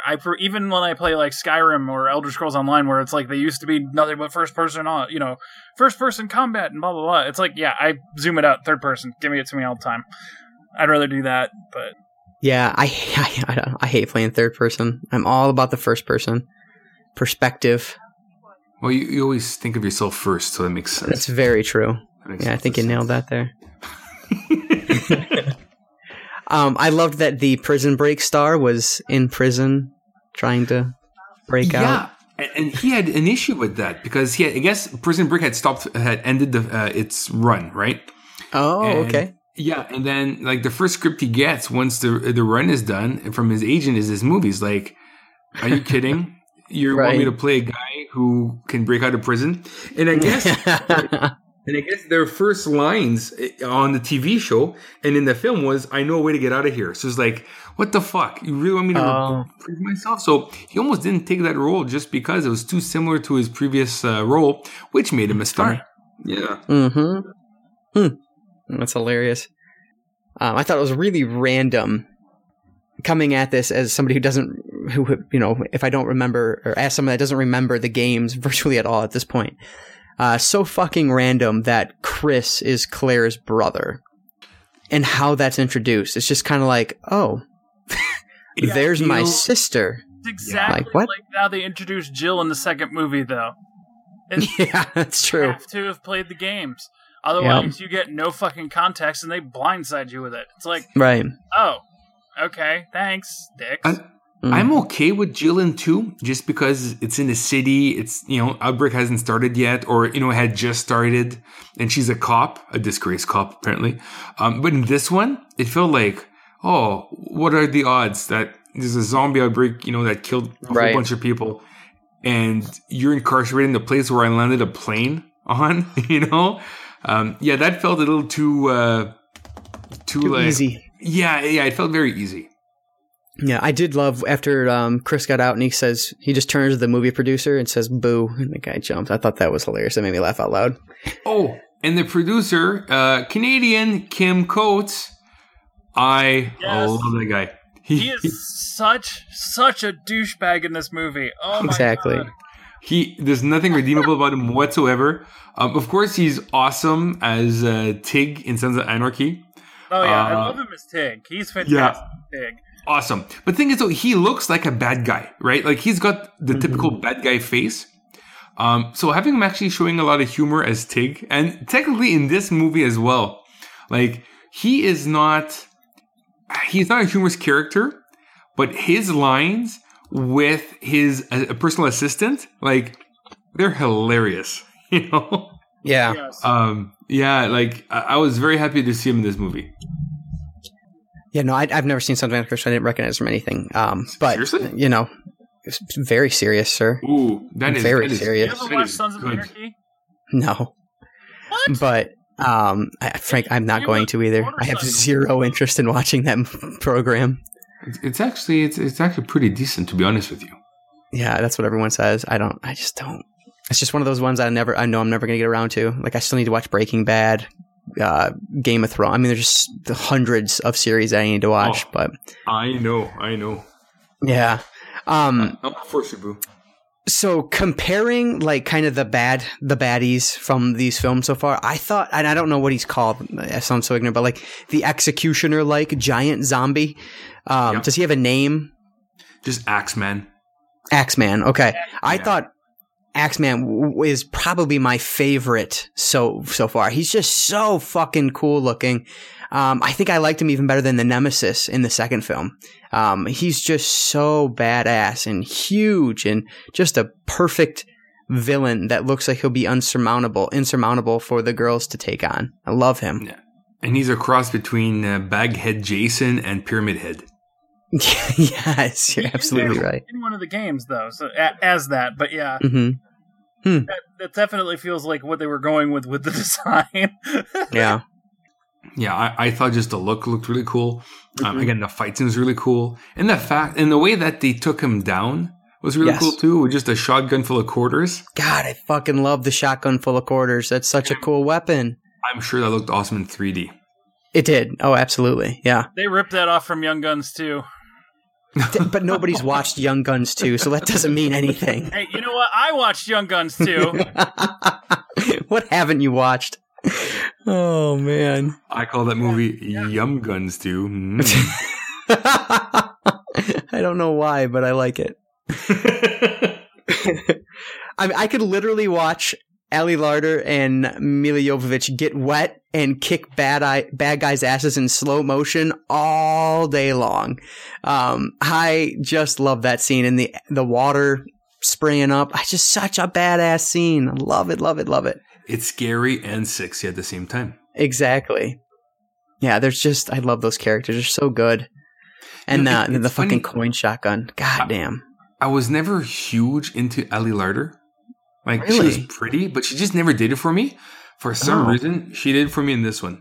Hell yeah. I don't know if it's, her shooting machine guns or just her radiant smile. But yeah, I really dug her in this movie. I dug her since the Final Destination series. I think that's when I first encountered her. That's right. But I loved the producer's assistant's death. Just fucking out of nowhere, split in half. I was like, all right, here we go. Something's about to happen. I thought that was really cool. I did love the after Kim Coates gets the plane up off the ground, off the building, and it's just flying over the zombies. It just sprays blood everywhere. That was really cool. Yeah, I loved that. That was awesome. I did dig that as well. Yeah, another jump scare that got me was when the I don't know what they're called, but like the splitter guy zombie thing. When they got Luther, when we think they get Luther at least. That was another one that just out of fucking nowhere got me really good. But one thing that I was disappointed in was I thought the dogs actually looked worse in this film than they have in the previous films. Yeah. And it might have been because they were more CGI, but I thought they were just not good looking. Yeah, I think it's the amount of CGI used to split the dogs open, have the exactly have come out. Mm-hmm. It's more video game like. Like I think they're going back to their roots here. Yeah, and I kind of didn't mind it so much. Which makes sense with going back to the original director and everything as well. Mm-hmm. But did you say you did mind or did not mind it? No, I didn't mind it so much. Because I was into the vibe of the further, like the older, or I guess the newer games. So to me, the dogs doing what they did made sense. Yeah, no, I liked what they did. It's just, I guess, the way or how it looked when they did it was kind of. You know what? And then when it's the Wesker effect. It's because Wesker's the one that brings them out. So you're just like, ew, Wesker. Yeah, that's probably true. Because a second later, oh God, Wesker's just a terrible fucking character. Like I just hate Wesker so much. But a snappy dresser. My one friend who loves the Resident Evil games would drive to your house and beat the shit out of you right now. And she's tiny, yeah. Man. She would kill you. That's hilarious. I believe it. I absolutely believe that. Wesker's her boy. You don't mess with Wesker. That's funny. And the guy who plays... I remember when we went and saw the I think it was either this one or the previous one that had Wesker in it too, and she would squeal every time he showed up on screen. It was man. Is he a better character in the game? He's a more mysterious character. He's more and he's more behind the scenes kind of guy. Oh, okay. He doesn't get directly involved usually. Like in the first game, he shows up and then he kind of vanishes for most of the game. But he shows up and pops up and always kind of throws roadblocks in the way. But he's also kind of a psycho. But yeah, that's true. Yeah. My wife pointed out I do surround myself with psychotic, character worshipping females. So. Oh man, nothing wrong with that. My wife would leave me for a real life Sabretooth in a heartbeat. So. Whose wouldn't, really? Oh man. She said, or Tyler Mane just willing to dress the part. Oh gosh. Oh man. So I loved how many shots Claire and Chris filled Wesker with at the end. That was very fulfilling to me. But then the motherfucker gets back up and I hated that.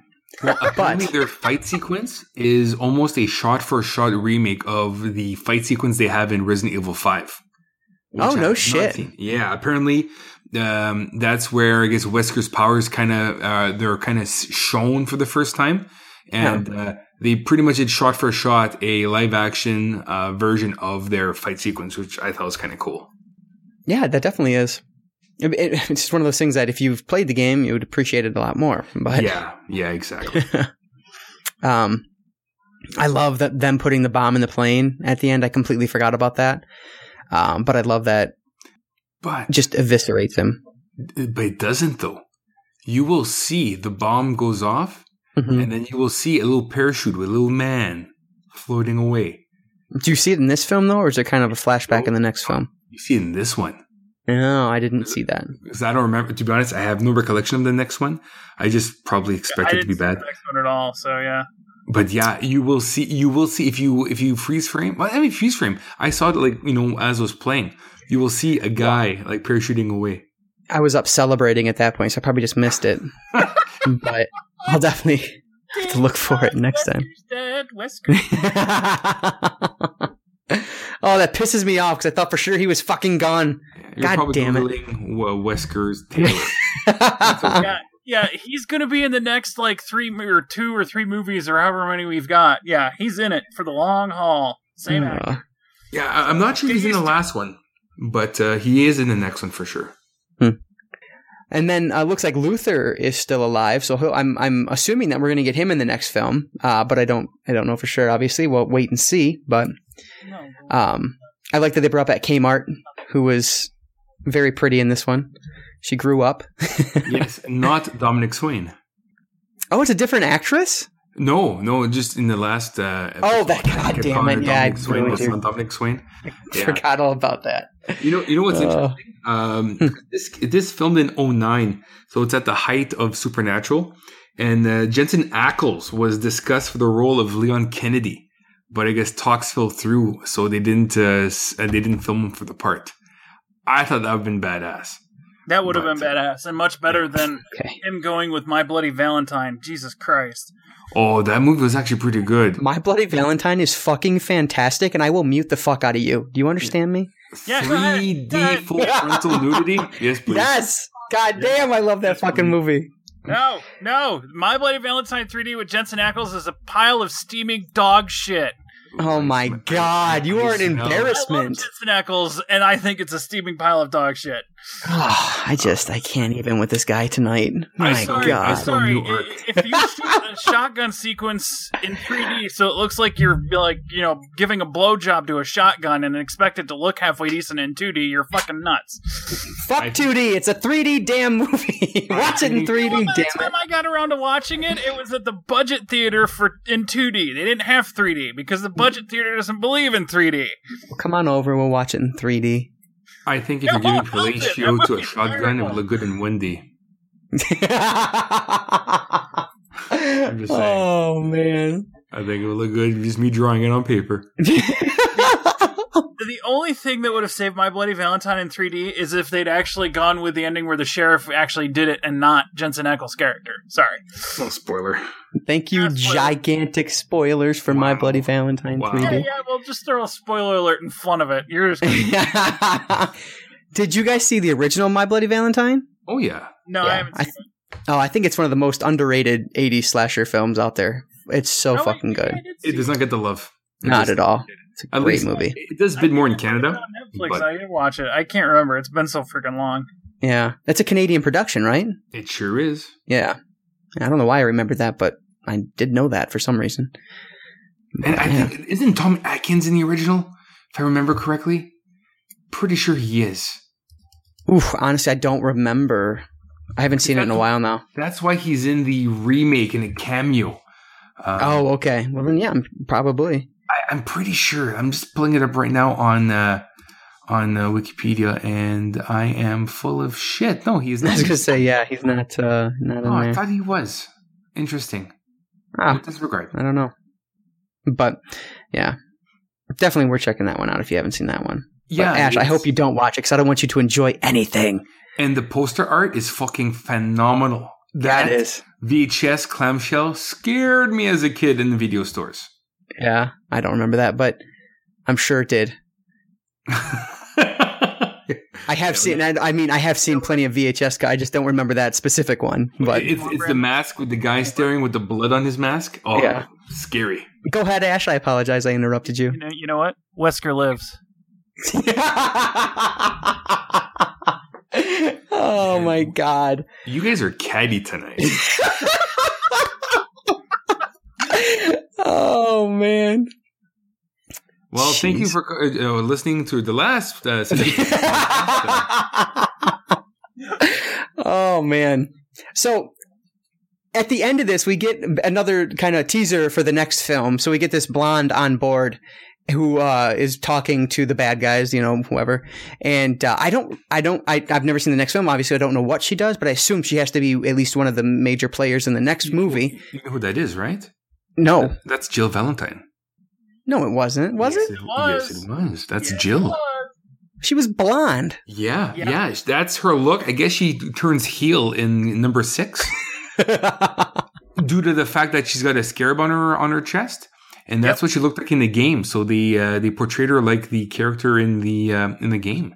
So she is evil. Wow, that went right over my head. I like that a lot though, but I didn't realize that changing hair colors, it throws me off. Well, it is off-putting, and 2, I forgot of the scene after. So I watched this for the first time, and I stopped it out of disgust. Oh yeah, and then watching it again with visual commentary, and I'm like, oh fuck, I completely missed that scene. So yeah. That's funny. So anything else to add that you've learned, Mark or Ash? Yeah, actually, I got a few facts here, which I found interesting. So I guess during the shootout at the beginning of the movie, with Mila's guns, she actually shot a $100,000 camera, which I thought was interesting. That's fucking amazing. Yeah. And so the film made $60 million domestic, but actually made just under $300 million worldwide. So that's a good one. Yeah, it's actually the highest grossing Canadian film. They did film, on location in Alaska and in Los Angeles, but most of the indoor scenes were filmed in Toronto. So that's why it's considered a Canadian film. It actually was at the number 1 at the box office, incredibly, for 4 weeks. Which wow, yeah, the film that derailed it was Eat, Pray, Love. Oh God! Which I thought was interesting as well. That's unfortunate. I'm trying to think if there was anything else here, and that's pretty much all that's interesting that I was able to read up about it. Very cool. Well, what are your final thoughts and your star rating then for Resident Evil Afterlife? I thought it was a big step down after Extinction. I, for some reason, liked Extinction a lot more than I remember I did. So I was excited to watch this one because I really didn't have much of a recollection. I just remembered one of these movies had planes in them, and this was it. The green screen usage really took it out for me. I honestly really didn't like it that much. There were moments of brilliance, which, again, the shower scene, and the zombies looked really good, but I really didn't like this movie at all. I thought the ending sucked. Even when they get to Arcadia, which we turn out that it's actually a boat that's run by Umbrella. How is that boat so fucking clean? It's all white, and I don't see any dirt. Like, Wesker's by himself, and he's keeping this boat afloat. I'm sorry, Mr. Fucking Clean. That's the second time you pointed out a cleanliness issue in the film. That just makes me laugh. It's a fucking world, and you're keeping it like sterile, like a. Exactly. But specifically because it's Umbrella and it's Wesker, that's specifically what they are doing, is keeping it sterile and clean. That's why the top of the boat is dirty. And when they walk to the door, it's all dirty because that's kind of the cover, if you will. And then it opens to this new world. Well, so it's a big fucking Roomba then that's cleaning all the dirt on the inside of the. Yeah, apparently you don't know the power. Clean. That's the thing. You don't know the power of Roomba. Maybe it's, those dogs split open and you put a mop in its whole mouth. I don't know. Anyways, what do you think Wesker does all day? He needs to do something. Well, he does move fast. It wouldn't take him very long, I suppose. But long story short, I am not a fan of this film. I think it's a huge drop from the previous film. I'm just looking at my rating here. I know I gave it a low score on Letterboxd. For our rating, I'm going to give it a 1 out of 4. Holy shit. That's surprising. I really did not like this film. All right. See, one thing I forgot to mention was one of my favorite scenes, and that was that obviously the shower scene we talked about, but then the kind of the rooftop zombie action sequence, which I thought was fucking awesome. And one thing that I'm surprised you didn't mention is the action goes again, I feel like, over the top. Did that bother you as much in this film as it did in the second film, or completely. Not as much? That's why I hated the beginning. I just did not like the whole clone thing. One thing that is funny though, like they had a good scene when they went underwater in the armory. I thought that was cool. And then when the girl gets taken by the zombie, her name was Casey? Was it Casey? Who was the really pretty brunette, the actress. Yeah, the one who's making the powdered eggs. Yeah, I wish she was in the film more. Yeah, so her dying was unexpected. So them getting the guns and then the armory scene was pretty cool. Yeah, I like that. And when the other guys are using the weld to, or they're cutting through the metal to get to the mobile, militarized vehicle, and then finding out that the engine is completely out of the block, I thought that was pretty good. Still, just the CGI, the craziness, over the top action, I did not like so much. That's why I'm sticking to my 1 out of 4. Too many negatives, not enough positives. Gotcha. And what about you, Ash? What is your final thoughts and your star rating for Afterlife? Wesker lives, 4 out of 4. No, in all seriousness, I'm agreeing with Mark on this one. It's a step down. I'm actually looking at it more from a storytelling standpoint. This is like the bridge film. It's like when Saw decided, okay, we're going to keep making a shitload of these movies, so now we have to like plot out a few of them. This one spends most of its runtime setting up the next film. There is no real self-contained story to it. It just kind of keeps moving. That bugs the fuck out of me. Yes, the Resident Evil movies have the to be continued segment at the very end of the movie, and they've had that since the beginning. I'm fine with that. I think that's cool. It's a neat little shtick and keeps you wanting to see the next movie. When you make it the entire fucking movie, that's a problem. Yeah. So I don't know. It just, some of the 3D sequences didn't translate over well to 2D, but I think the biggest problem for me was the storyline was just incomplete. It just wasn't there. It's like the other ones have a beginning, a middle, and end, and then the little to be continued. This one has we're picking up where we left off with the last movie, and here's where we're going with the next movie, and there's no in between to it. It's like here's a series of events strung together because they look cool, and that bugged the crap out of me. So this one is getting a 1.5 out of 4 for me. Well, that's generous. Interesting. So just to point it out, and because I had more time to look it up, I didn't have time to look up at Mark. The only film that you've rated lower than Resident Evil Afterlife is The Haunted World of El Super Bisto. That's the only film you rated lower or equal. Yeah. I you know what? I do like this movie more than The Haunted World of El Super Bisto. It did lose points again for no nudity. I like seeing Mila Jovovich wake up. Right. It makes me think that maybe one day she'll wake up beside me. No, you don't think so? No, oh, yeah. We've all seen your stream. Yeah, I'm just kidding.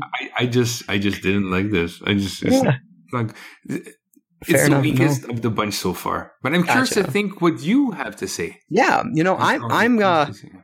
I'm glad that Paul W.S. Anderson, was at the helm again. He brings back a lot of the jump scares from the first film, and more importantly, the heavier metal soundtrack than I thought the last two films that they departed from a little bit.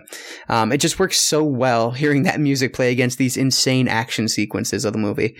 This is definitely there's definitely a nominee for best scene in this series with the rooftop zombie action sequence.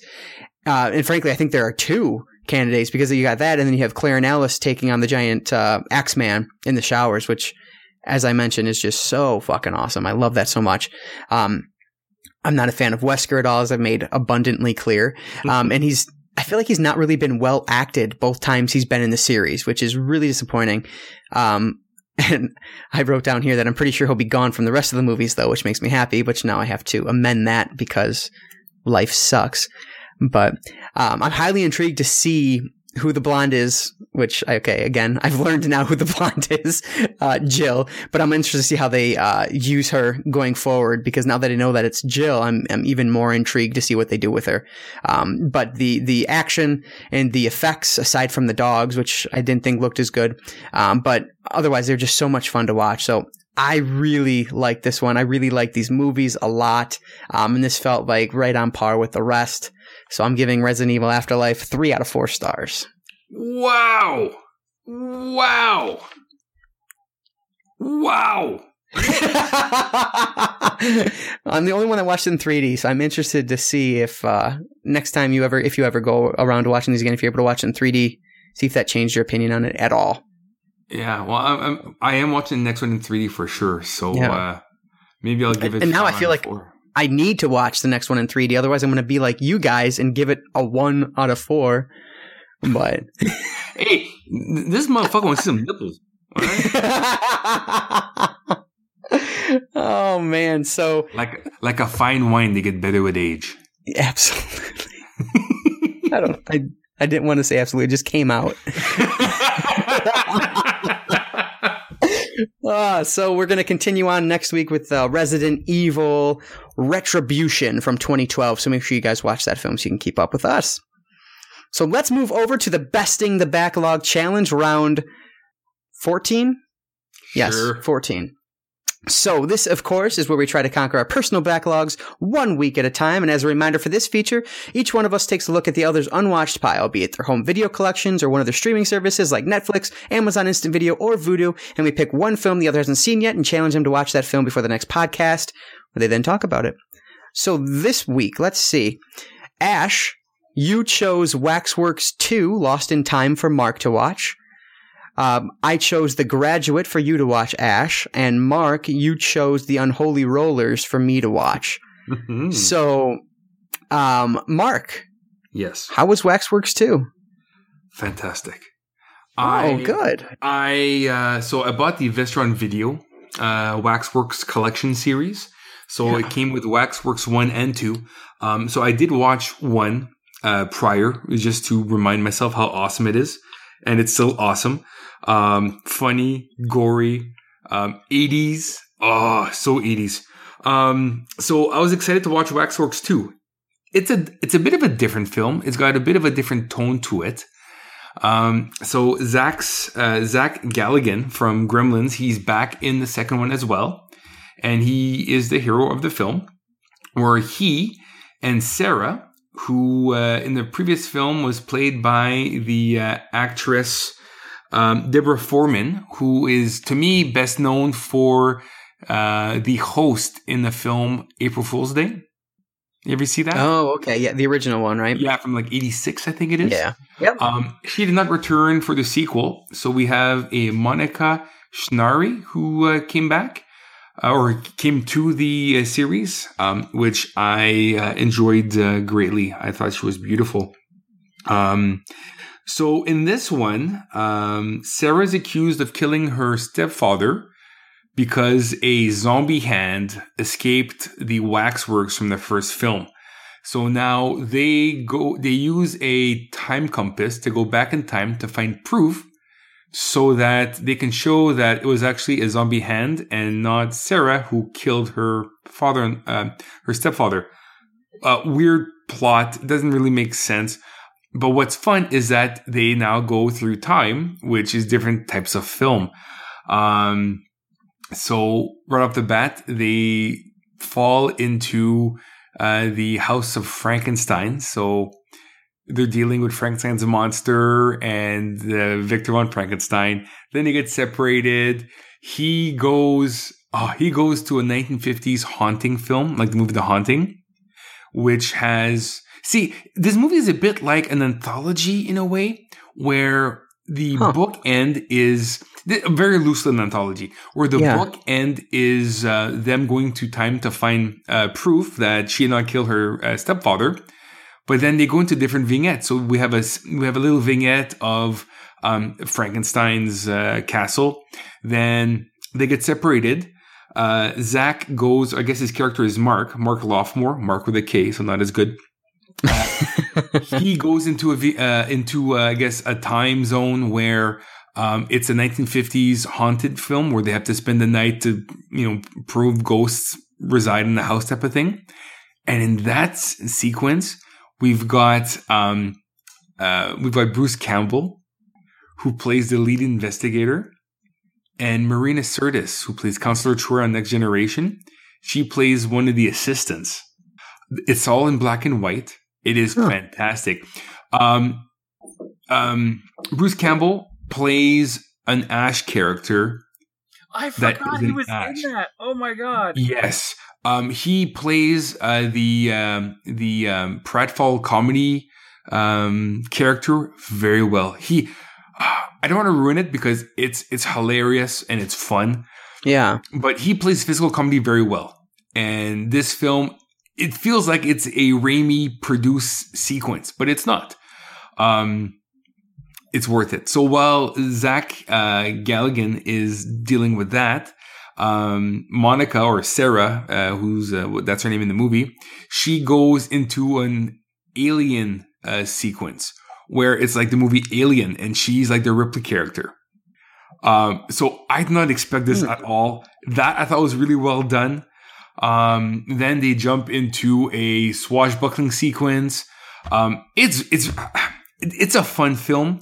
It's lighter than the previous movie, but the gore is still there. So there's a lot of blood when it needs it. It's rated R, but I don't remember much language. I think it's more maybe just the violence and the gore effects. Isn't there a nudity toward the end of it, I think? Not to my recollection. I don't remember any nudity. I'm trying to think. And Mark would remember the nudity. Yeah, I would. I would have. In detail. But what's really cool and why is something I just couldn't get why this person's on the cover of the Waxworks 2 disc is that the main bad guy in the swords and sorcery segment is Alexander Godunov, and you will know him from Die Hard. He plays the brother he plays the German guy with the long blonde hair, whose brother gets killed with the ho ho ho, I've got a gun now, Hans. Right. So he's, I guess, the main German terrorist in Die Hard. So he's got a pretty decent role in this one. That's who he's got second billing. Yeah, you know what? I'm rambling here, but I really recommend this movie. I recommend this actual collection. The Vestron videos, they're not the cheapest, but I think they're completely worth it. And the director, his name is Anthony Hickox. He's made some pretty fucking great films. He directed Hellraiser 3, Hell on Earth. Yes.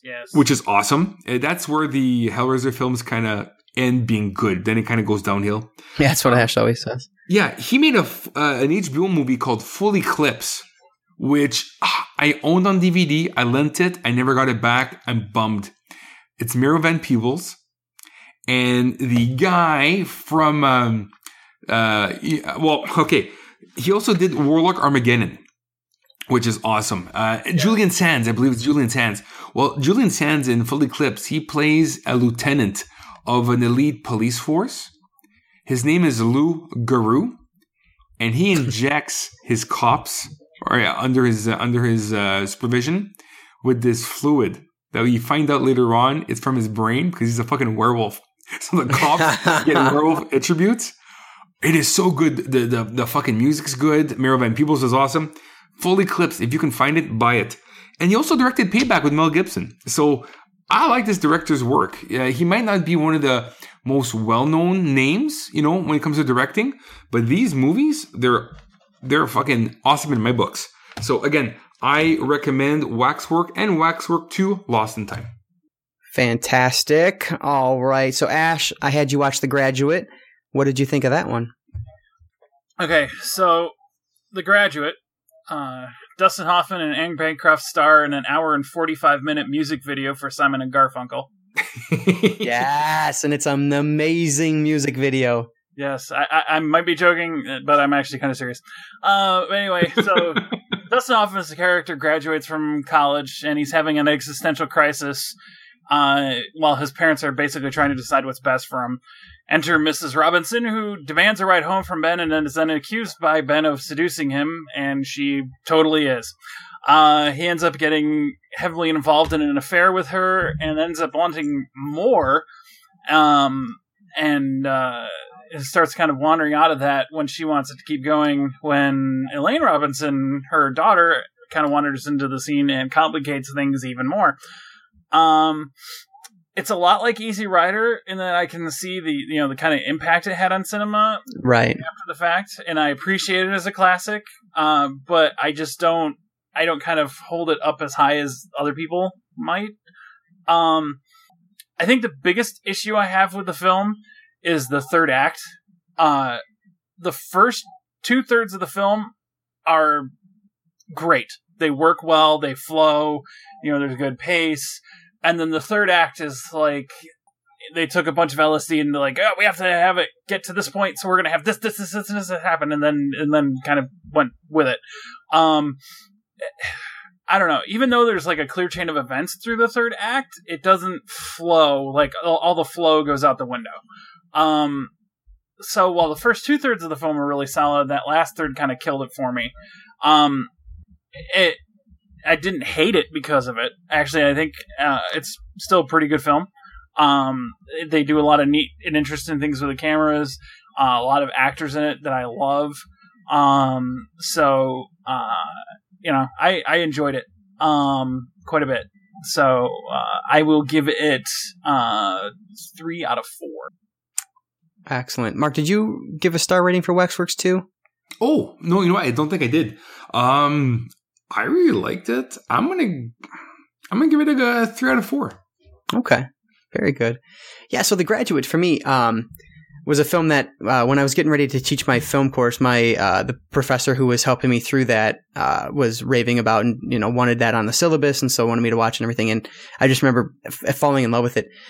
It's there, man. So my favorite aspect of it has to be the score, the soundtrack. There, the Simon and Garfunkel score is just amazing, and Mrs. Robinson is such a classic song that people know that have never even seen the film. Yeah. And so it just has staying power in that sense. But just from a technical sense, is kind of the way I was taught the film, I guess. And so that's kind of my appreciation is from that aspect of it. There's a moment later in the film where it just shows you how important the shots are that the director chooses. There's the moment where it shifts focus, but it goes from I can't remember which character it is, but it's to the daughter, Elaine, and it's the mom. What you're talking about. The way they shifted, the camera is showing her realization of what's happened because she's coming to realize that the guy that she likes had an affair with her mother. And the way that camera shift, the way that focus changes so slowly and so specifically, I mean, there's not a better shot that I can come up with right now that more accurately and intelligently teaches someone the power of a focus shift than that shot. So that's kind of where my respect and admiration from the film comes. And unlike the classics, like, for example, Citizen Kane, which I watch and I can appreciate what Orson Welles did, and how it influenced films from then on. But frankly, the film itself is it's fine, but it's nothing I enjoy that much. It's something I watch purely for like the technical aspects and what it did to help change cinema. But just from an enjoyment level, I wouldn't put it on, really. Whereas The Graduate kind of hit on both sides for me, and so that's why I really like that one. So I'm glad you liked it, and I'm glad that you have now finally watched it, because I think it's just a really, really good film. So cool. I love how one of the things I have to give Dustin Hoffman credit for is he's so unbelievably awkward at the beginning of the movie. Yes, he is. He's amazing, and I love the fact that the dad is Dustin Hoffman's dad is played by the principal from Boy Meets World, whose name just from Knight Rider escaped me. Yeah. But yeah, it shocked me when I saw him, because I'm like, holy shit, that's what's his name from Boy Meets World, which I can't believe I'm forgetting his fucking name, but yeah. So one thing I wanted to comment on, Mark, was... Yes? No, that's not right, is it? What'd you say? My wife thought it might be Belvedere, but I don't think that's... Oh, no, that's a different show. Yeah. Say Belvedere. Mark, so the girl you were talking about who was in Waxwork 1 but not 2, yes, Deborah Raffin, she Mr. Feeney, that was his name. Oh, his name is William... Mr. Daniels. Feeney, yes. Mr. Feeney, exactly. But anyway, that girl started a movie called Grizzly 2, The Concert, from 1983. It's a sequel to Grizzly, which is like basically Jaws on land, except this film was never released. A work print was leaked online in 2007. Yeah, apparently, what's that company? I was just reading it. Canon Films bought the film in 87. They planned to complete it, but they never ended up doing it. And so people didn't even think it existed until 2007 when the work print was leaked online. But I have to get my hands on that one because that's fascinating. And she is in a movie called My Chauffeur, which I am dying to see now. Oh, yeah? And as well as Valley Girl with Nick Cage. Oh, okay. So she was prolific in the 80s. She was. And then, 91 hit. She went. She Lunatics, a Love Story. Then she was in an episode of The Marshal, 95, and then a movie called Beautiful Loser in 2008, and then nothing since. Yeah, it's weird. It's a shame. Mm-hmm. I like her. So, Mark, you chose The Unholy Rollers for me to watch. So yes. This one was actually one of 4 exploitation flicks that was on a DVD release from Scream Factory, which is really the only reason I own it. I want to say that I initially bought this one for Invasion of the Bee Girls, I believe is on this one as well. I think so. But I can't remember for sure why I ended up buying this. But so The Unholy Rollers, it tells the story of Karen Walker, who at the start of the film, she quits her job at a cannery because she's sick of her boss being a gropey asshole, basically. She clearly has... but she clearly has anger issues in this movie, as I feel like that pops up a lot. But so she decides to try out for a job at the local roller derby. She's hired there and she quickly becomes a star. And so we basically get to watch all the trials and tribulations she goes through on her way to the top, and then the problems she faces in order to stay on top. So, I appreciate that some people enjoy this type of movie, but unfortunately I didn't.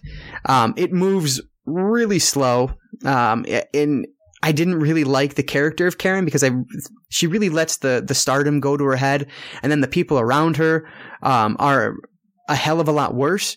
And so not only did I not like Karen, but I didn't really like anybody around her either, and so I wasn't really rooting for anybody.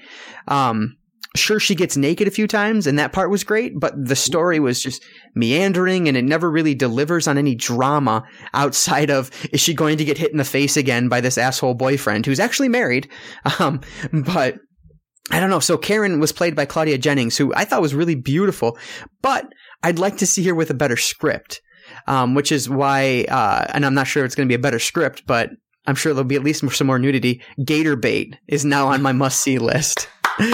Yes. It's actually really sad because this film came out in 1972, and Claudia Jennings died only 7 years later at 29. So I was like, that sucks. Yeah, so it was really sad that she didn't get to go on to an even longer career than she ended up having. But was it on the set of Gator Bait? No. That could be the reason why. Right. No, they said she had a lot of drug problems, but her accident, apparently there was an accident and there was no drugs in her system at the time. So it was just a freak accident that happened, I guess. Too bad. Yeah, it sucks. But overall, Unholy Rollers, I thought was pretty disappointing. I wish I had more to the story or just some more drama in there somewhere. So I have to give Unholy Rollers 1.5 out of 4 stars. Ooh. Yeah, what did you think of this one, Mark? Or have you not seen this one? I have not seen this one. Okay, gotcha. Yeah. I own the poster. Oh, that's right. I remember you saying that last week. Yeah.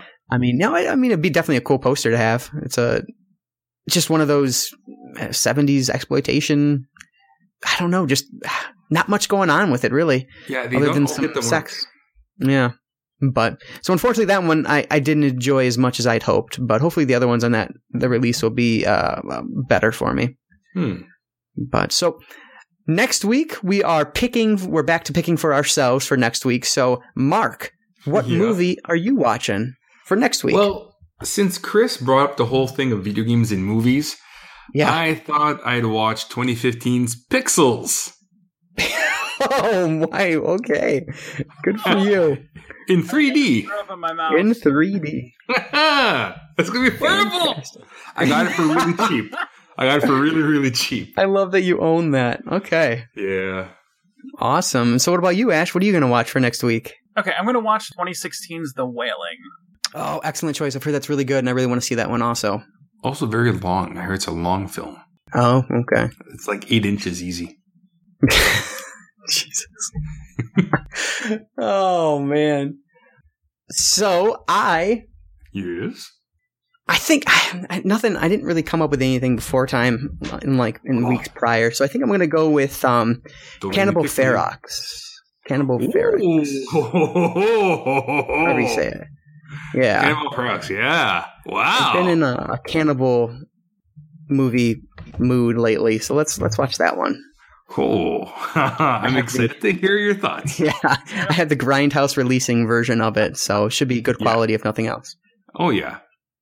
Awesome. So just to recap, next week, Mark, you are watching Pixels for whatever reason. Pixels! Ash, you are watching The Wailing, and I am watching Cannibal Ferox. So, hell yes. And that's going to do it for this week. So remember, next week we are back with Resident Evil Retribution from 2012. And yeah, so make sure you're watching and following along with us. And again, if you have a question for the three of us here at the podcast, please hit us up using the hashtag #InFilmWeTrust for all your questions you'd like us to answer for the question of the week. And we will do our best to answer all of them. And if for some reason you're not on Twitter, you can email us at contact@cinefessions.com or call us at 1-302-448-TALK. 1-302-448-TALK.